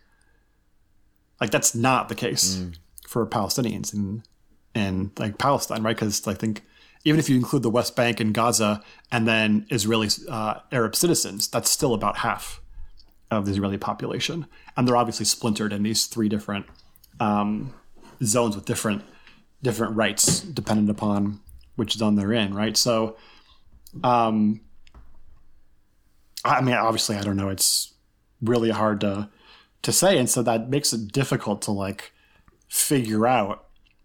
As much as I like a lot of the sort of formal aspects of this analysis, in certain ways, with some misgivings here and there, like, what is a person on the ground in these situations supposed to do with this? Right? Like, what are they? How are they supposed to apply this sort of formal analysis to like what I should do? Given that, like, you know, my country's been laid to like been completely like decimated, and I'm currently being like living in a refugee camp which could be bombed at any minute, and then I'm looking at forcibly being expelled until like somewhere in Africa, right? I don't know. I mean, again, I don't think like Shelby's needs to like answer that question here, but it does speak to like how much can formal philosophical analysis of political systems and justice really do for somebody who is an oppressed person on the ground. Like there's a certain limit that's reached there, right? Also, life is short, you know? How much can you expect someone to fight for just systems that they will never see, even if it's possible they could exist sometime in the far future? That's expecting a lot of somebody, and I don't know. Like, it's exemplary when someone does do that, but it's hard to expect it. Yeah. There were some time factors in this essay that I would love to explore maybe in the future when he's talking about, like, legitimate versus maybe illegitimate actions insofar as they either will or won't lead to justice, or that they might compromise the pursuits of justice. But I'm like, but that's also hard to know in the moment. Like, even those actions that you might see as being like counterproductive in the pursuit of justice, maybe in the long run they actually will lead to the production of justice. You know what I mean? So it's like there's a time factor here that also needs to be considered that I think complicates this at another level. And then the very last thing I'm going to say, I promise, is that I just want to give a sort of like maybe radical black anti-racist argument, thinking along the lines of like the work of like Cedric Robinson or someone like that, who might say something like the activities of the oppressed, insofar as they do change the system, they do it by working outside the system, by something that is like uniquely, in Robinson's terms, like black, right?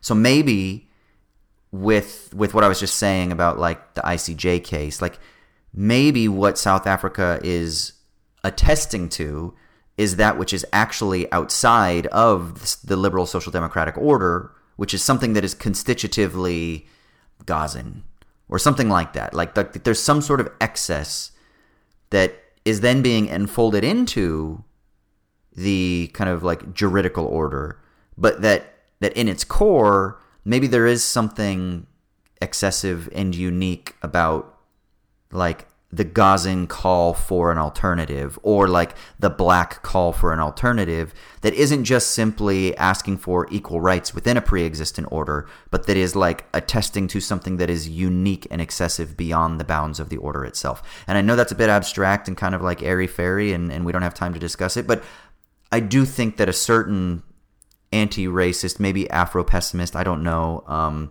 It's been a while since I've read the work of Sexton, but I do know that I found a lot of stuff that was interesting in Afro-pessimistic analysis. And Cedric Robinson isn't an Afro-pessimist, but I think a lot of maybe Afro-pessimist readers have been influenced by some of his work. But yeah, I just kind of wanted to put that out there. Yeah, I just really quickly just put a bow on this. I think I'd just say part of that can be captured, by Shelby's second kind of injustice, right? When you have an ideological conception of justice that permeates a society, you should reject it and not appeal to that sense of justice. You should instead appeal to a different one, right? And so reform won't work in that sort of system because you can't appeal to a widely shared sense of justice that's correct, right? So I think that's like absolutely right. And there's certain senses in which, like, again, the notion that like, okay, if someone tells me like I need to work a fast food job and then get an education and then work in like a shop, working my way up the system and like, being a supplicant or a sycophant to some like, corporate boss or whatever, like, fuck that. I'm not going to do that. Like that's, hell yeah. Like totally rational and reasonable to reject that sort of thing as a sort of affront to dignity. Like anyone who thinks that you need to do this stuff and humiliate yourself to earn the means of survival, like that's bullshit. No, you don't. Yeah. That's totally right. And so sort of creatively coming up with and exploring different senses of social orders is absolutely what's necessary in that kind of a context. So absolutely. That said, there's also a side to that kind of pessimism, which, the foremost Afro-pessimist in the United States is on the Supreme Court. It's Clarence Thomas, right? Mm-hmm. He also thinks that racial injustice permeates American society so much that it can never be resolved. Like he actually comes from a weirdly kind of leftist perspective on his analysis of racial justice in the country. But then that leads him towards like these weird kinds of notions of how there needs to be stronger black men who will lead black culture away from being like overtly, feminized or infantilized or whatever. And it's all this like weirdo conservative shit that he's into. And I just think the idea is you want to kind of avoid that kind of thing, right? Where you just give up on the notion of justice altogether and instead use the sort of pessimism about the sense of justice that permeates society in certain areas to then explore what justice would look like. And so the creative side of Afropessimism is, I think, exemplifying that sort of thing, right? Explore different. That's why, like, I think a lot of Afropessimists are so into sci-fi because that's a way you can explore radically different social orders. Yeah, that's interesting. I like that. It reminds me of kind of like the old Soviet cosmism, right? Oh, yeah, exactly. Yeah. Kind of like exploring other worlds and yeah, that's cool. All right, so we've been going for a long time, but before we finally end, we have to do everyone's favorite part of the podcast, and that's the Sticky Leaves. For those who don't know, the Sticky Leaves portion of the podcast is where one of us talks about whatever it is that's granting us meaning. If you're pessimistic, then it's a meaningless universe, but hopefully it's not. So hopefully we can find some genuine meaning in it. So Austin, what's doing it for you this week? I have found some meaning. Actually, I'm changing it up. It was a little audible just before we started recording. Have you heard about Keanu Reeves' new book? Have you heard about this? I have not. It is co-written with China Miéville. No way. Fuck yes. Fuck yes. It's not out yet. It's not out until I think July or something. Let me see. It's called The Book of Elsewhere, and it's based on, like, I didn't even know that Keanu Reeves wrote like a graphic novel series, but it's based off of that. It's called The Book of Elsewhere, a novel by Keanu Reeves and China Miéville. And on the website, it says the legendary Keanu Reeves and inimitable writer China Miéville team up on this genre-bending epic of ancient powers, modern war, and an outcast who cannot die. And I cannot wait. That's all I'm going to say. And part of me is hoping, like, first of all, I'm going to read it.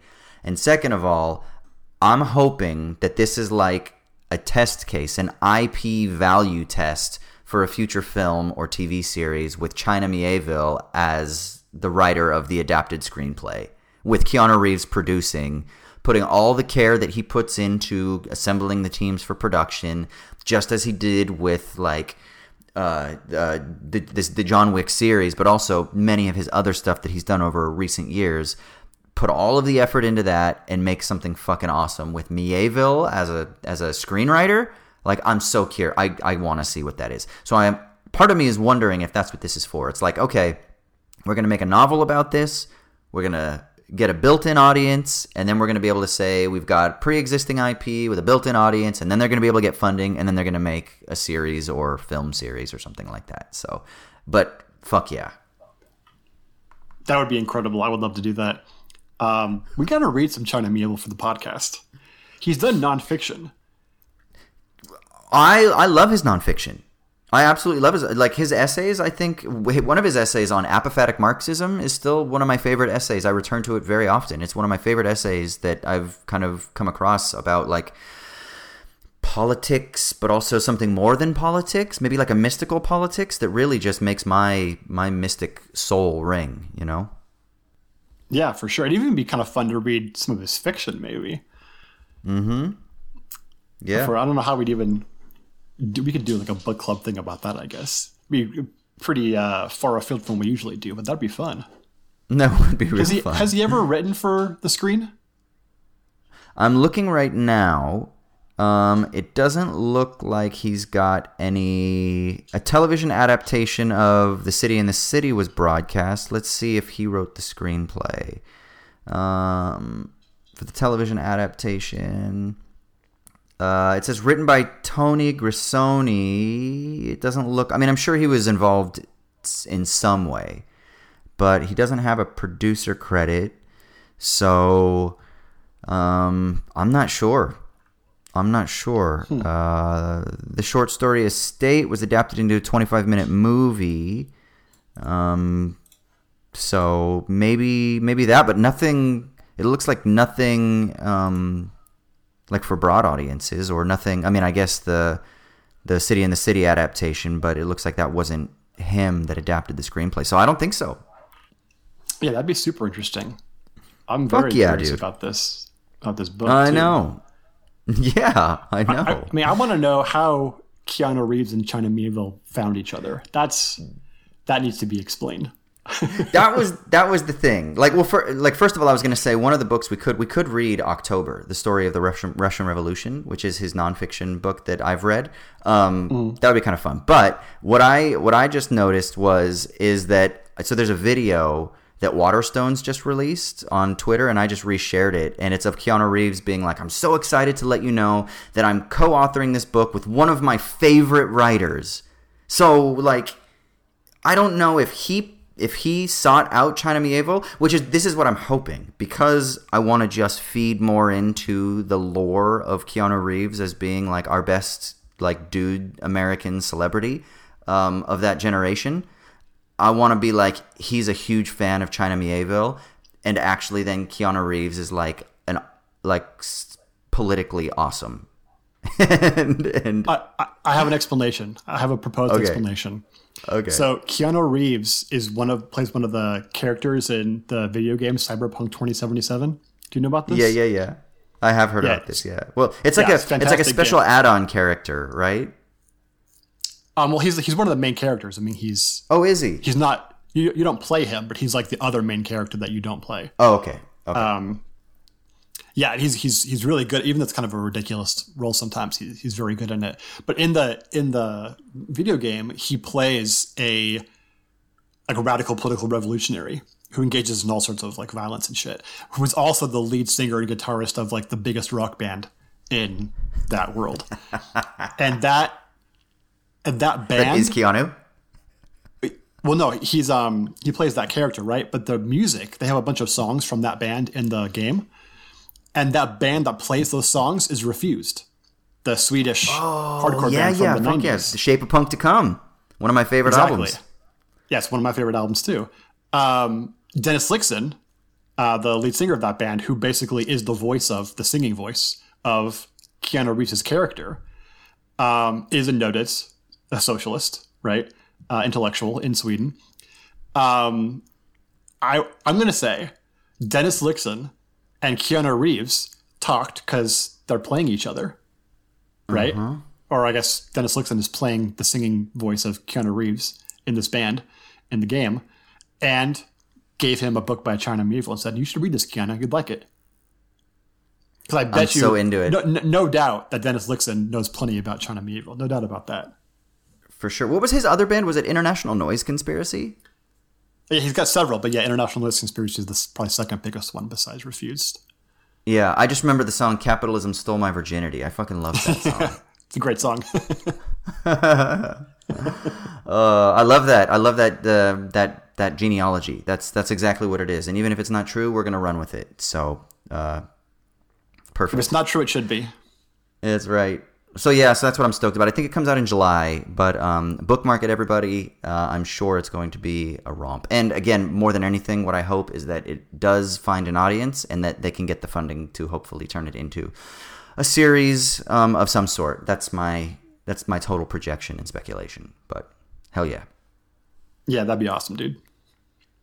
Sick. Well, we'll go ahead and wrap up the episode there. Thank you, everybody, for tuning in to another episode. Obviously, we're going to put if you've gotten this far, you might not want to read the essay because you've already gotten spoilered to hell. But I'm going to put a link to the essay down in the show notes, Tommy Shelby's essay.